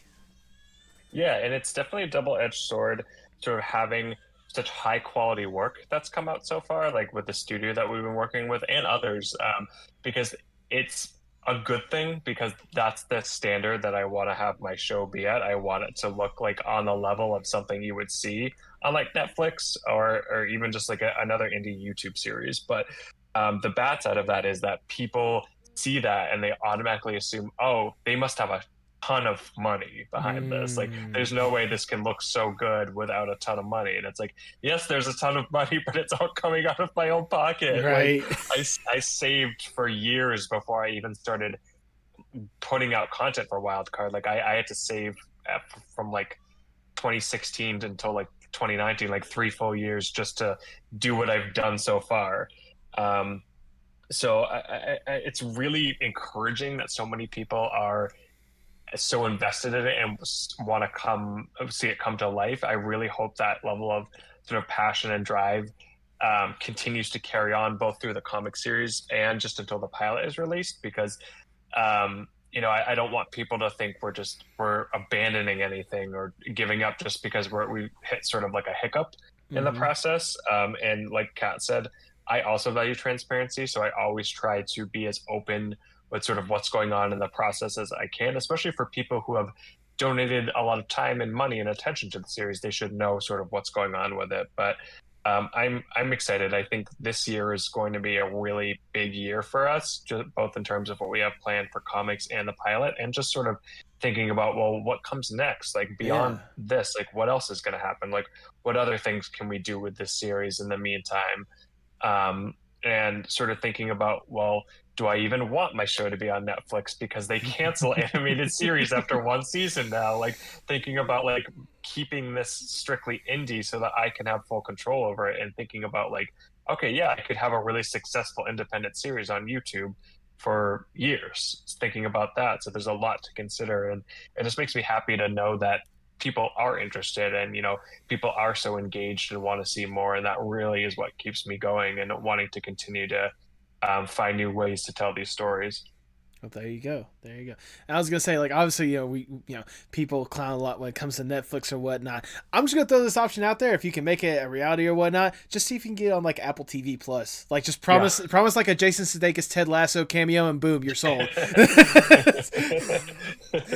Yeah, always cling to your story rights, because it's a big thing. Is a Oh lot yeah. of people sell the story rights, and they don't realize that companies will do this. There was this entire world. It was novels and comics and illustrations and everything. There was so much pre-production work for it. It was called Dinotopia, and you've never heard of it because Universal bought it so that it couldn't compete with Jurassic Park. It is actually this practice a lot of studios have. They'll buy other people's shows and then they'll lock them away and hide them because they have a similar show. Okay. And they don't. So, like, never sell 100% of your story rights. Make sure that if you do go to Netflix, if Netflix drops it, you can make it on your own. Or if you do sell it to Universal and Universal has their own murder mystery series coming out, you can make it on your own. So that's definitely my advice there is make sure that you have enough of the rights to take it and make it your own way if somebody else lets you down on it. Yeah. Right. I will say, speaking of sort of like competing murder mysteries, have you guys noticed like that's like a thing now? Like, Yeah, I've noticed. I've noticed it's a good like chunk of it everywhere. There's like movies. There's like, I mean, there's thankfully outside of like that Velma show, there's no real animated murder mystery series. Mhm. So I'm still holding out hope that like mine could be that one to fill that gap. But I was thinking about the other day. I was like, hey, I was the first person who did this. I've been doing this since 2019. Hey, Knives Out came out in like 2020. Yeah. maybe it'll be like, maybe as murder mysteries become more and more popular again, maybe studios will be like, we need to get in on this, and they'll be like, that guy, that Yep. Alex guy. That Alex So guy. I'm hoping. I was gonna say Netflix literally released a movie, and they're about to release a sequel, literally called Murder Mystery, starring Adam Sandler. Yeah. Like the Right. the writing's right there on the wall more than anything else. Like probably in someone else's blood, knowing that's a murder mystery. But that's aside from the point. No, I mean, like, You know, we were talking about like the whole, you know, like working on the pilot and everything that goes into it. Like, I am also personally like getting into that as well. I'm someone that's helping out my co-showrunner Tipsy J Harts. We're trying to get her story, The Evil Little Thing, like we're trying to make that reality. We're just in like the beginning stages, like, you know, getting the pre-production like just barely started. And even then, like, I can already tell that it's gonna be a task ahead of us when it comes to like getting everything down, getting the funding that we need for it or whatnot. So like hearing what you guys are going through and like knowing like what goes into like an animation or whatnot, I'm not surprised that you guys have had to go with this route, but I sincerely hope you guys are able to get what you need to get this done, knowing how much love and support has gone into this project in the first place. Yeah, definitely. And seeing sort of like these other indie projects take similar journeys, like did you guys see the Lackadaisy trailer that just came out? Yes. Like, that's been like years in the making, and the fact that it's like finally real and they finally got to that point like makes me so excited to be like, yeah, like that could be us next. Like, we just got to keep working at it. And they sort of, from what I've seen, has taken a similar type of approach where they keep putting out like comic content or like other short little animations to tie people over. And now they're like finally they released the trailer, and like all their fans like came right back and are like so eager to like see the release of the pilot. So I'm hoping the same thing happens with us, because that's always concern is, you know, if people might drop off because they think it's taking too long, or like they're kind of just like, call me when the pilot is out. Like, that's fine. Just come as long as you come back when it is finally out. So yeah, ironically, you mentioned the Lackadaisy, the animated one they're making, and remember what I said, like all the way back in high school, somebody told me, oh, you know, they do these comics online, they're called webcomics. Lackadaisy was one of the first webcomics I found and read. And it was like already so far in when I found it. So I mean, yeah, especially with the world that Lackadaisy is, goodness, that's just a gold mine for future animation just in general, past that pilot more than anything else. So right. Yeah.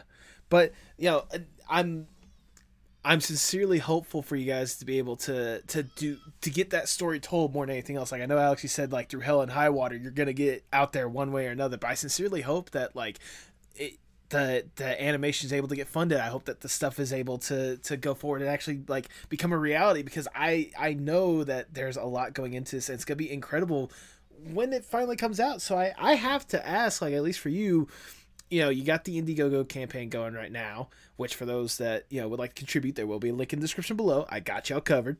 But what do you hope to see? I don't know if it's changed from whenever we last talked, but what do you hope to see when it comes to this show and like the animation aspect? Like, what do you hope to see when it comes to Wildcard? My ideal, honestly, would be pilot is released and then it sort of takes off in the same way that these other sort of indie animated pilots have taken off. Like there was the name is escaping me right now. It's the Western one. Long Gall Gulch. Yes, that one. Like that was so cool. That animation style was so unique, and it like blew up, like sort of thing. And then there's another one very recently. Again, don't know the name, but it was about like a little cat. It's not Lackadaisy, but it looks kind of similar. But again, like took off really, really quickly on YouTube. So I'd love something similar like that to happen, just so we can get the word out there. Because the consistent comment I always get from people on my videos is, wow, this content is so great. I wish more people knew about this. And I was like, yeah, me too. So I think us really establishing ourselves as sort of like not a competitor, but a player in the indie animation world, you know, alongside things like those other projects that I mentioned, where we are something that somebody knows. Like someone says, oh, did you see the Wildcard trailer that just dropped? Or like, there's a new Wildcard episode that's coming out next week. Just people knowing who we are, and getting excited for the content, and just like knowing that I can potentially do more beyond the pilot, and thinking about sort of what that would take, like how I can expand upon the team, how I can commit to producing episodes on a regular basis is really exciting to me. And it's something like years ago I would have thought would never be something that could happen, but it's a real reality now with the amount of things that people are able to do indie style on YouTube or on their own platforms, kind of just funding it with their own team. That was unheard of years and years ago. It was always just, you need to pitch your idea to a studio. The studio will like it. They'll put it on a streaming service or somewhere else, and that's it. But now it's a real reality that you can do this yourself. And yeah, it takes a lot of time and work, but it's really worth it in the end. Just from what we've done so far, it's even just been a fun process for me. So I would love to get Wildcard to the stage where it's like a household name and people know what it is. Like we have merchandise and like Hot Topic or like something like that, where people love it or excited about it. So that's what I'm looking forward to, because I've had a taste of that so far with the fan base that we have now, and how much it's grown so quickly within the past couple of years, and how excited our fans are. I can't imagine being on the level of something where it's that big. And that's what I'm really looking forward to, because it's never about the money for me. I'm not doing this to make money. I'm doing this to have like a fan base of people who are passionate about it and want to watch it and contribute to it and want to hear these stories and relate to the characters and relate to things that are happening in the episodes. That's why I do it. And I would love that. Like even just from like I said, the little I've gotten so far of people making comments like the one that Kat mentioned, where people are picking up our clues, or even someone's just really understands sort of what I was going for with an episode, and they really just like it resonates with them. Like that is what I'm looking for, and I can't wait until it's even bigger than it is now. The day when I catch a wild card shirt out in public is going to be the day I know I can like rest happy. Same. But like, yeah, you've seen it with other media too. Like I mentioned before, these are all just different avenues for storytelling, and we've seen it happen with video games, and we've seen it happen with comics. And I think animation is on its way to possibly being the next avenue that could do that, because like so many years ago you wouldn't hear about indie games, and now people have like I was at the grocery store the other day, and I saw a kid with a Bendy and the Ink Machine sweatshirt, and I was like, oh my god, it's that thing from the internet. And yeah, and like with comics, you go to Barnes and Nobles now, and there's like a little they have Lore Olympus gift cards for Barnes and Nobles. And you're like, oh my god, that's that online comic. So we've seen where I think video games kind of broke into it first with having a really strong indie scene that became mainstream, and then comics quickly followed, where now you have indie comics outselling the giants even.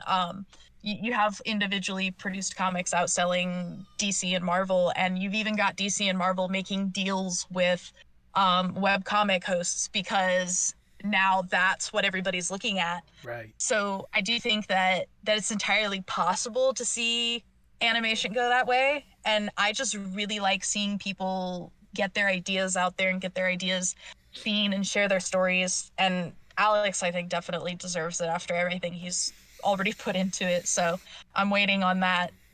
Hopefully not a child in a wild card sweatshirt. That would definitely be weird. Like an adult in a wild card sweatshirt would be preferable. I would be concerned as well. It always weirds me out. Like you have kids with like South Park stuff on, and you're like, are you 5? Yeah. Why do you have that? Where are your parents? You and my mom both. She like I sometimes like have to sugarcoat the wildcard things that I show her because she's very much like just so like sweet and innocent, and like if like I know like Jack's about to say fuck, I'm just kind of like, all right, that's enough. We're good here. Because she's one of those people who like she doesn't know a whole lot about animation, so she would see like the character designs and be like, oh, that's so cute, it's like a Disney movie. Not knowing that like someone's about to get shot or something. So it happened back in the 80s, and so like in the 70s and 80s, these adult full-length feature animated films were really popular. And one of them was Felidae, and if anybody knows it, there's violence and cussing, and it's super super adult. It's really gory murder mystery thing. But a lot of people only saw the cover, and they were like, that looks like All Dogs Go to Heaven. Like, people thought it was a Don Bluth movie. Some people, you know, the whole Berenstain Mandela effect thing. Some people legitimately think Felidae was a Don Bluth movie because of the animation style.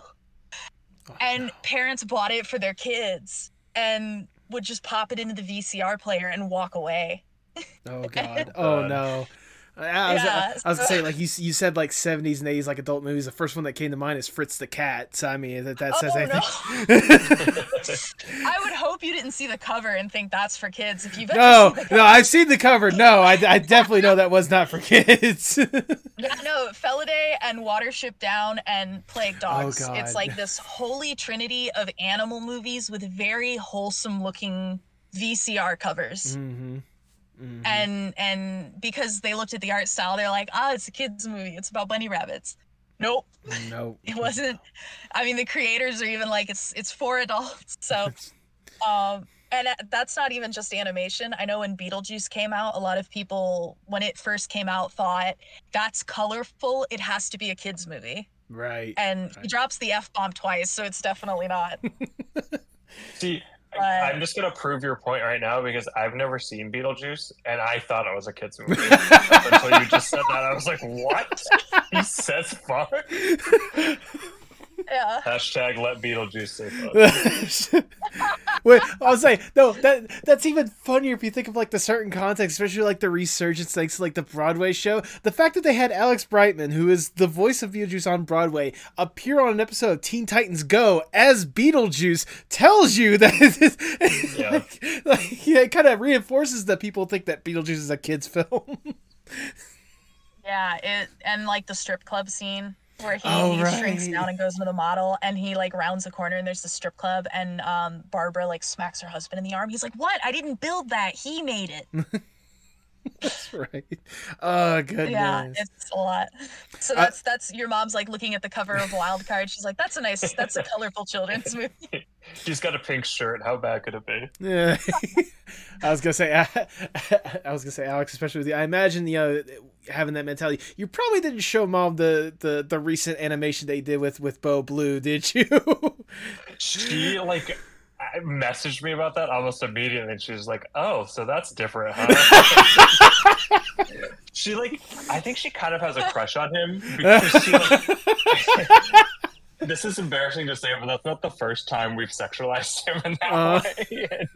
And the last time we did it, she texted me and she said something like, it was like we did like a little meme artwork. I don't know if you guys, this is probably a really obscure meme, but like the meme of like Thanos, where it's like thick Thanos and he's just got like a dump truck. So we basically just did that with Bo, and my mom texted me and she was like, "Oh, that's interesting. It kind of makes you wonder like what's below him." And I was like, "Mom." So your mom and I are in the Bo fan club. I saw him. I was like, I think he was in the original test I sent you.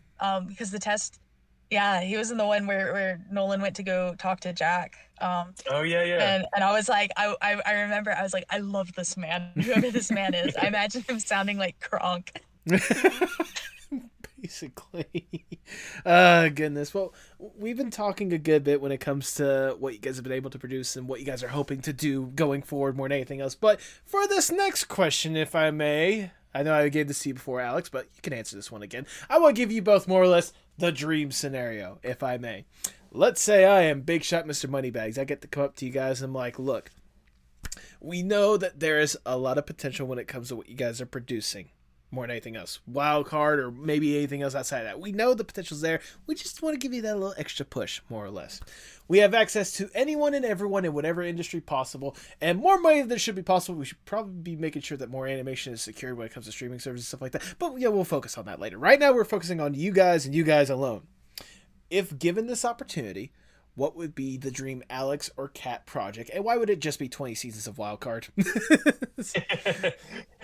Legit though. That's a good question. Kat, do you want to go first? I gotta think about it. Clearly, what we do is we are like, okay, so we need to do the wild card version of Frogger and release that as a AAA title, complete with loot boxes. It's just have them avoiding buses. Bowskin in Fortnite now.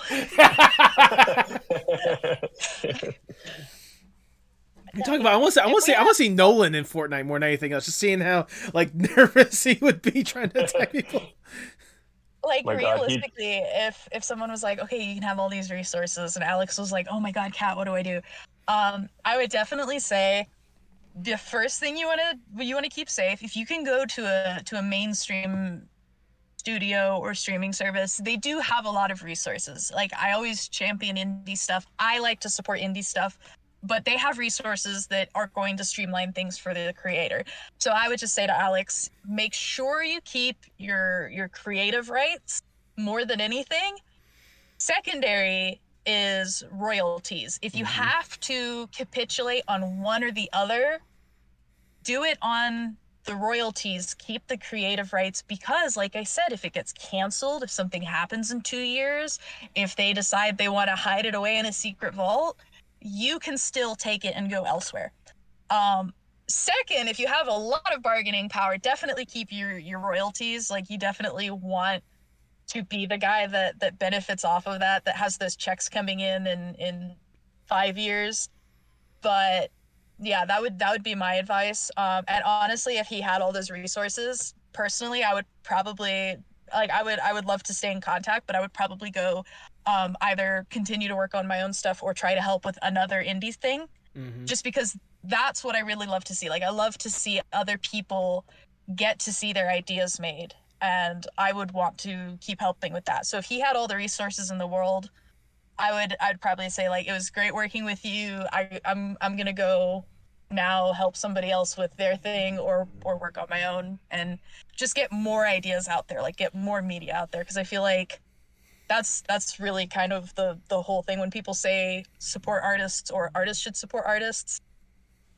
You need to, you can't, like everybody can't be like, okay, so all the artists will come support my idea, right? Like no, you kind of got to help each other out too.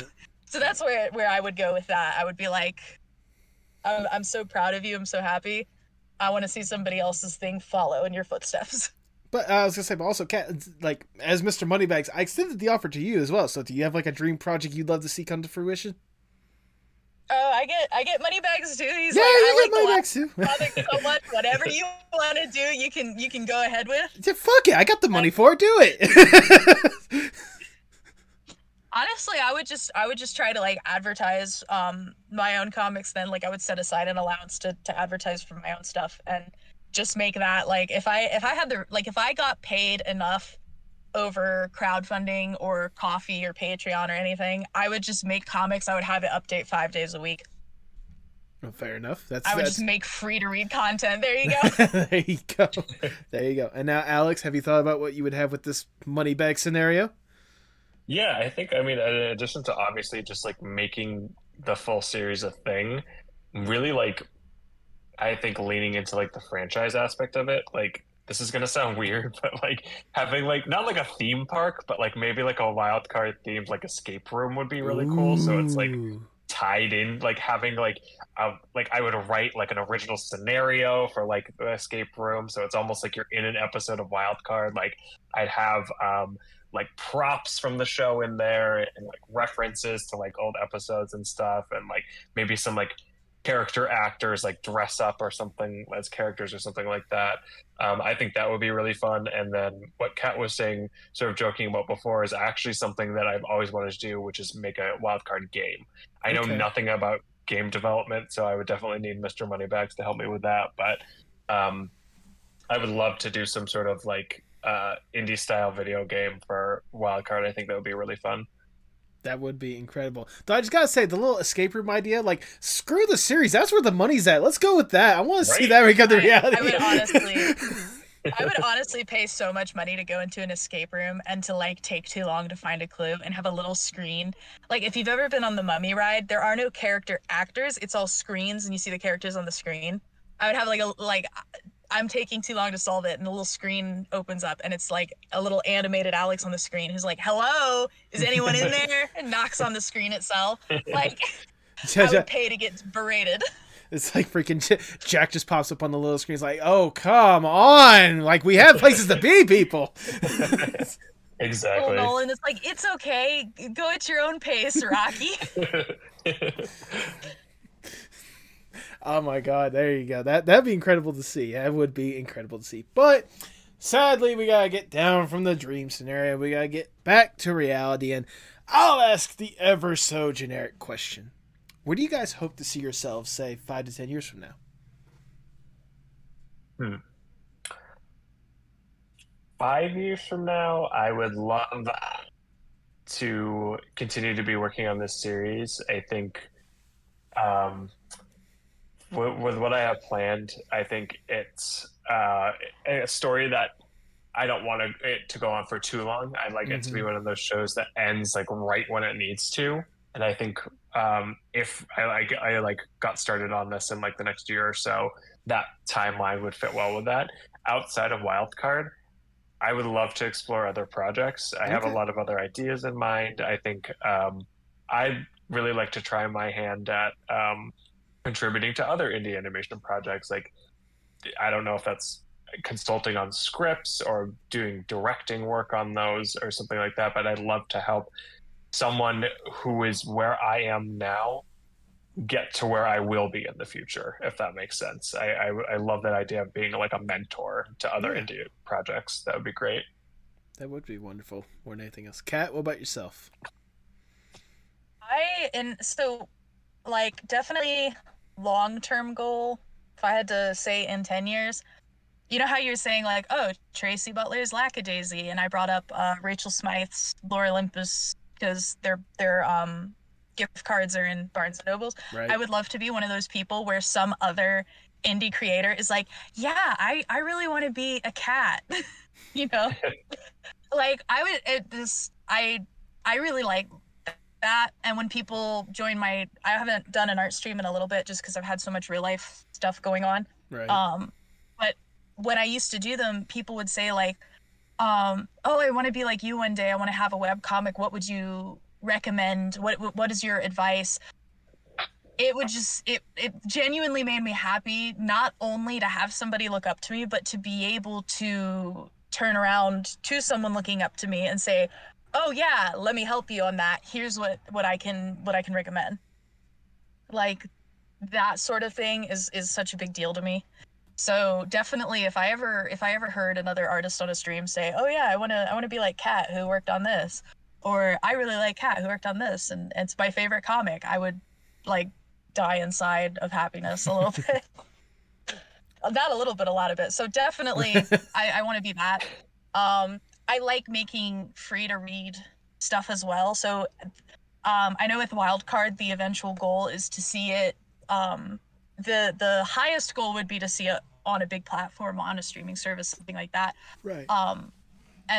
But for my own projects, I just want those to be free to read, easy access, part of a network type. And by network, I mean a lot of the times when you look at webcomics, there's often advertisements for other webcomics, because what they have is a lot of them are on networks now. So like Webtoons is one of the biggest one, where it's a network, and as you read, you see advertisements for other ones or recommended ones. Hiveworks is another network. It's smaller than Webtoon, and you'll recognize the same ads if you read any Hiveworks comics. But I would really love to I feel like the more content there is on those, the more it brings people in, because then your comic links to somebody else's and to somebody else's and to somebody else's. So it really helps get more of those out there, and it helps people's stories be seen. And I feel like that's a really big deal when it comes to storytelling, is you have to have people who are listening for it to be genuine storytelling. Right. I was gonna say, you were talking about the networking thing or whatnot. And I know exactly what you like. I know what you meant by that. It was one of those the podcast. This podcast actually used to be part of a podcast network, the Apocalypse Podcast Network. Lovely name. No, for a second, like what I would do is like between the intro and the actual episode itself, I'd put like a little ad for one of the other podcast and network. Wonderful group of podcasts. I sincerely hope they're doing incredible stuff still. But yeah, no, like having that opportunity to where like you are in that kind of same conversation that like you were talking about before with like the Lackadaisy and stuff like that. That's something that I sincerely hope you get to at some point. You know, especially seeing the work you have been able to do, especially when it comes to the wildcard stuff. As we start to wind down the interview, I just have one last question I want to ask you guys. Obviously, you both have been deeply entrenched in art for ages at this point, like whether it be, you know, just wildcard even well before that or whatnot. How important is art, not just for you, but for the world as a whole? I think it's vital from my perspective as someone who primarily creates art through writing and storytelling, because for me, I mean, the whole reason I wanted to do this in the first place was because I grew up experiencing these stories that really resonated with me and made these connections with me. And that was the first time I realized that you could do that through like a TV show or like any other type of series. So that was for me what really sparked wanting to write and wanting to create something just like that. Like my primary goal with this series and any other series I work on is to have it resonate with someone and make it special for them and for it to have some sort of connection with them. And I think that's so important in the world, because a lot of people do go through their lives not having that, or needing some sort of, you know, validation of how they're feeling if they're struggling with a mental health issue or, you know, whatever else is going on in their life. To see that represented through a character, like in a book, on a TV screen, through a video game, through literally any form of media, is so powerful, engaging. And I say that from experience of someone who had a relatively rough childhood growing up, and, you know, would watch my favorite show or play my favorite video game and sort of get lost in that world and make connections with the characters or what they were going through, and seeing how powerful that is. I think that is something that the world needs. And that's why content creators continue to do what they do, is because they know that people need that. And that's a want in the world that everyone has. And everyone likes to see themselves represented in media, or make a connection with something in media and say, yeah, I've been through that experience. I like how it's represented here. This makes me feel better about what I'm going through, sort of thing. So I think it's very vital.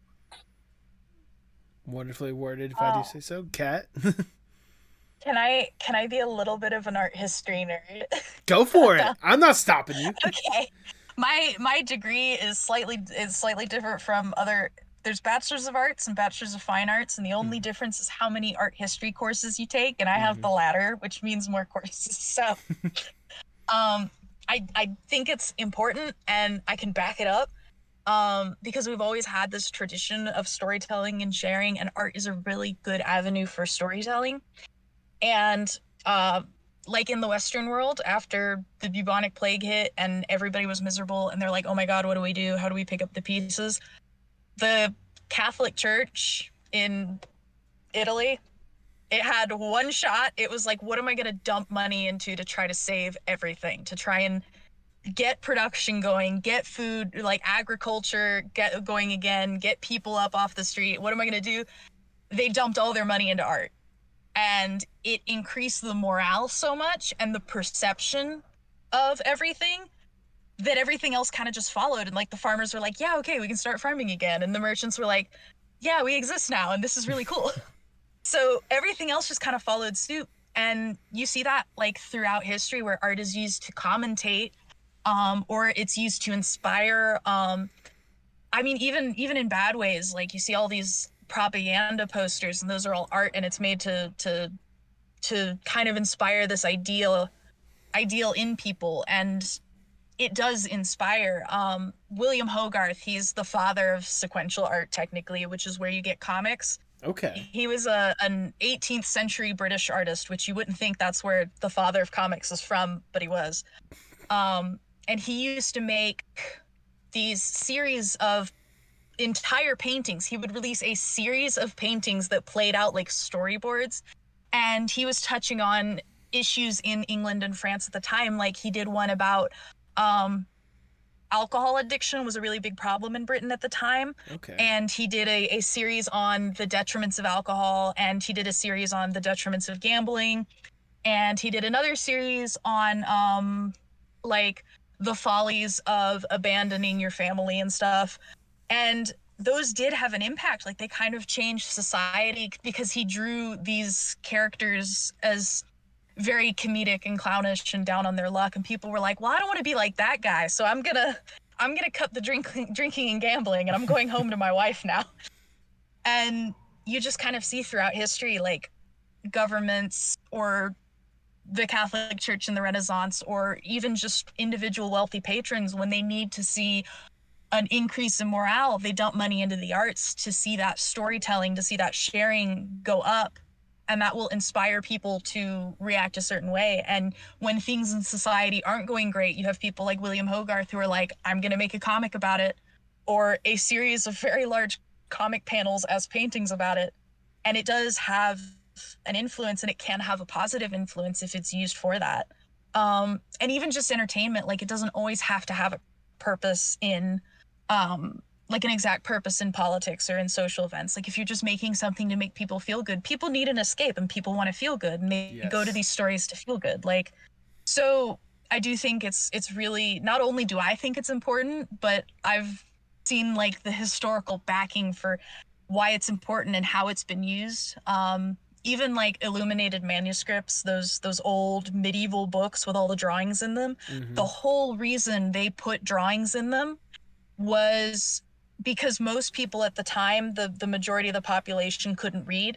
So they put these drawings in to inspire people so that they would see these, and they're so detailed, they're so intricate. Some of them are gold. They put gold leaf in them to impress you that much more, and it drew people in. So I think that with venues like this, with animated things, with video games, with comic books, with all of it, even just paintings and illustrations, people can relate to it, people can resonate with it, and it can elicit feelings. And that's why it's a really important device for communication and for storytelling, is because you elicit feelings out of it. Those are both wonderfully worded responses, if I do say so myself, honestly. That's all the questions I have for both of you guys. I've already showered you both with a whole ton of praise, but I'm going to shower you with a little bit more because it's my podcast. I do whatever the fuck I want. Look, Alex, I know I talked a lot about last time when it comes to what you're presenting and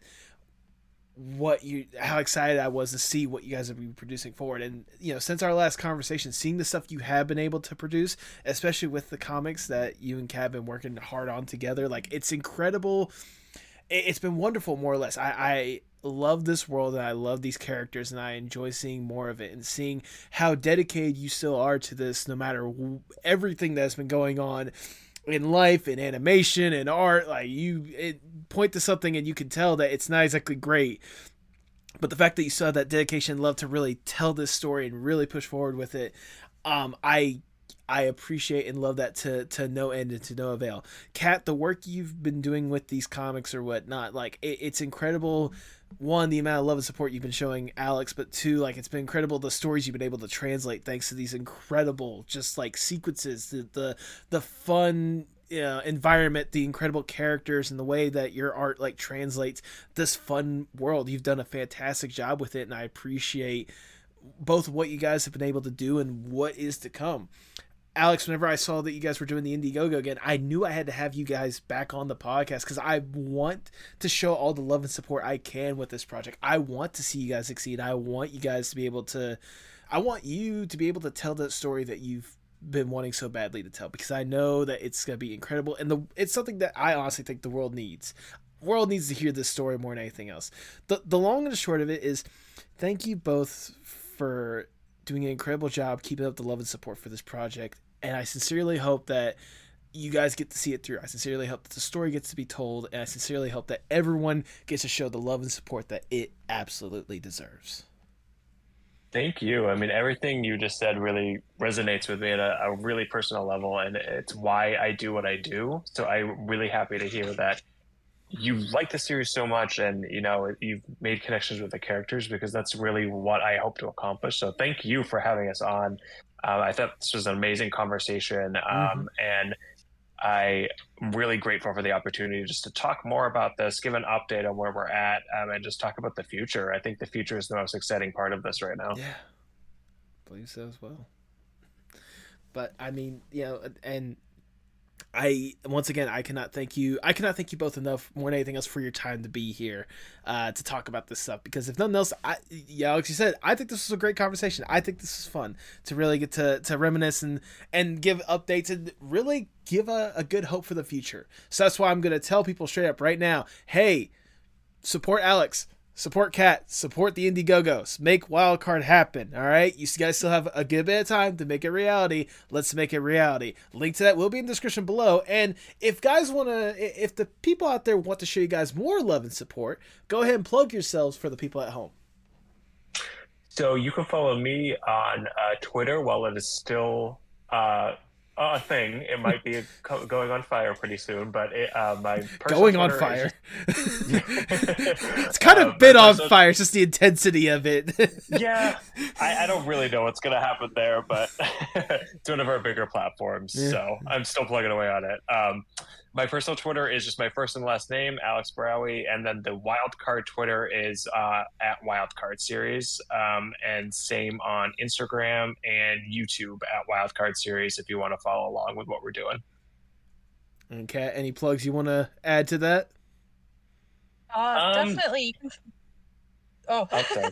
Go ahead. You can find me on Twitter and Instagram, and it's Princess Kitten Art. All one word, and there's no E's in it. So just, if there was an E there, take the E out.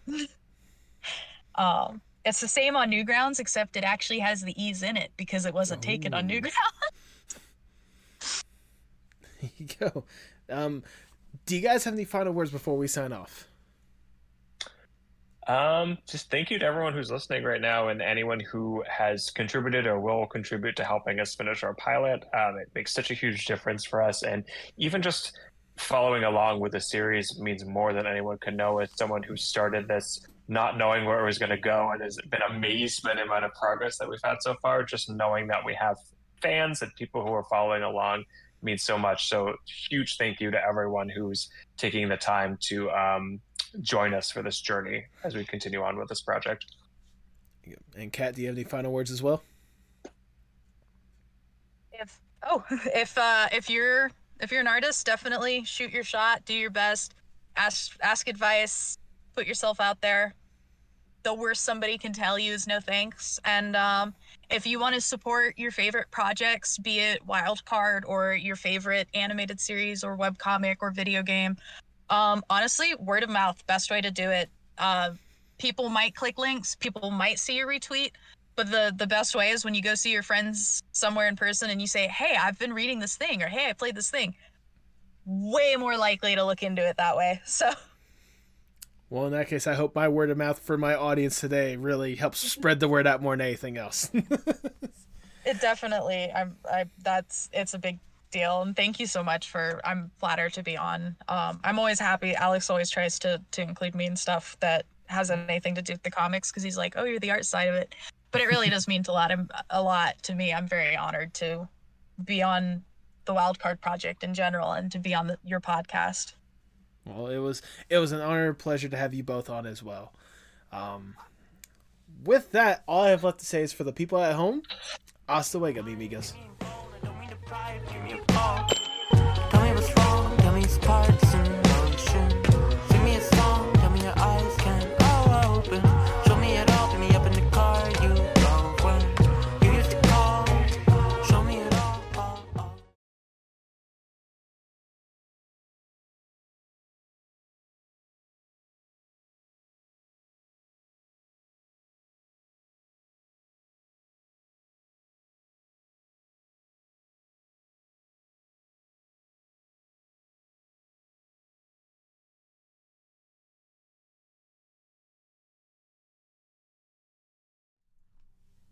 Thank you so much for sticking into the end. As this is your first time listening to the podcast, I greatly do appreciate it.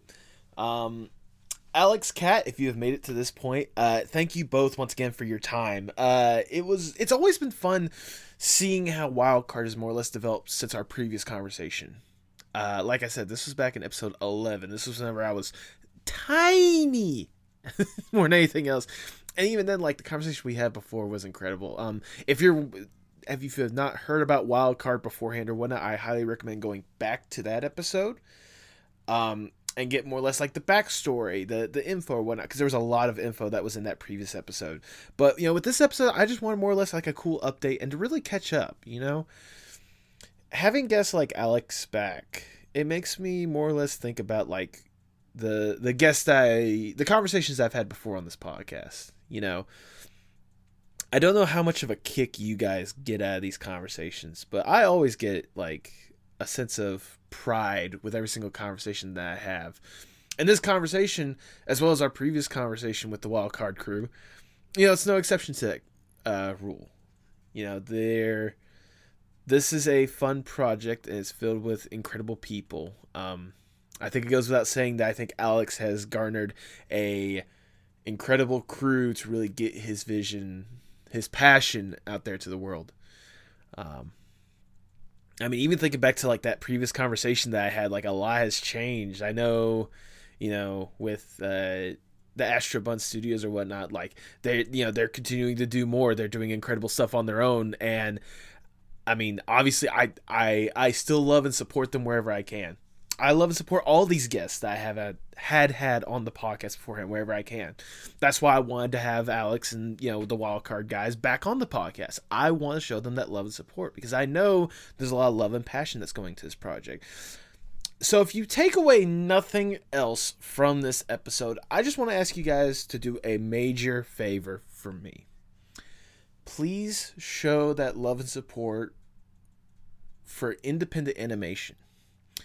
And try to get the word out there for Wildcard. Get the word out there more than it already is. Share the Indiegogo campaign if you can. Contribute to the Indiegogo campaign if you haven't already. Like, any opportunity you guys can to really get the word out there about this would greatly and immensely help them a million times over. And I sincerely hope you guys can find it in you, if you can't contribute, to at least help out with getting that word out there, because they need it more than anything else.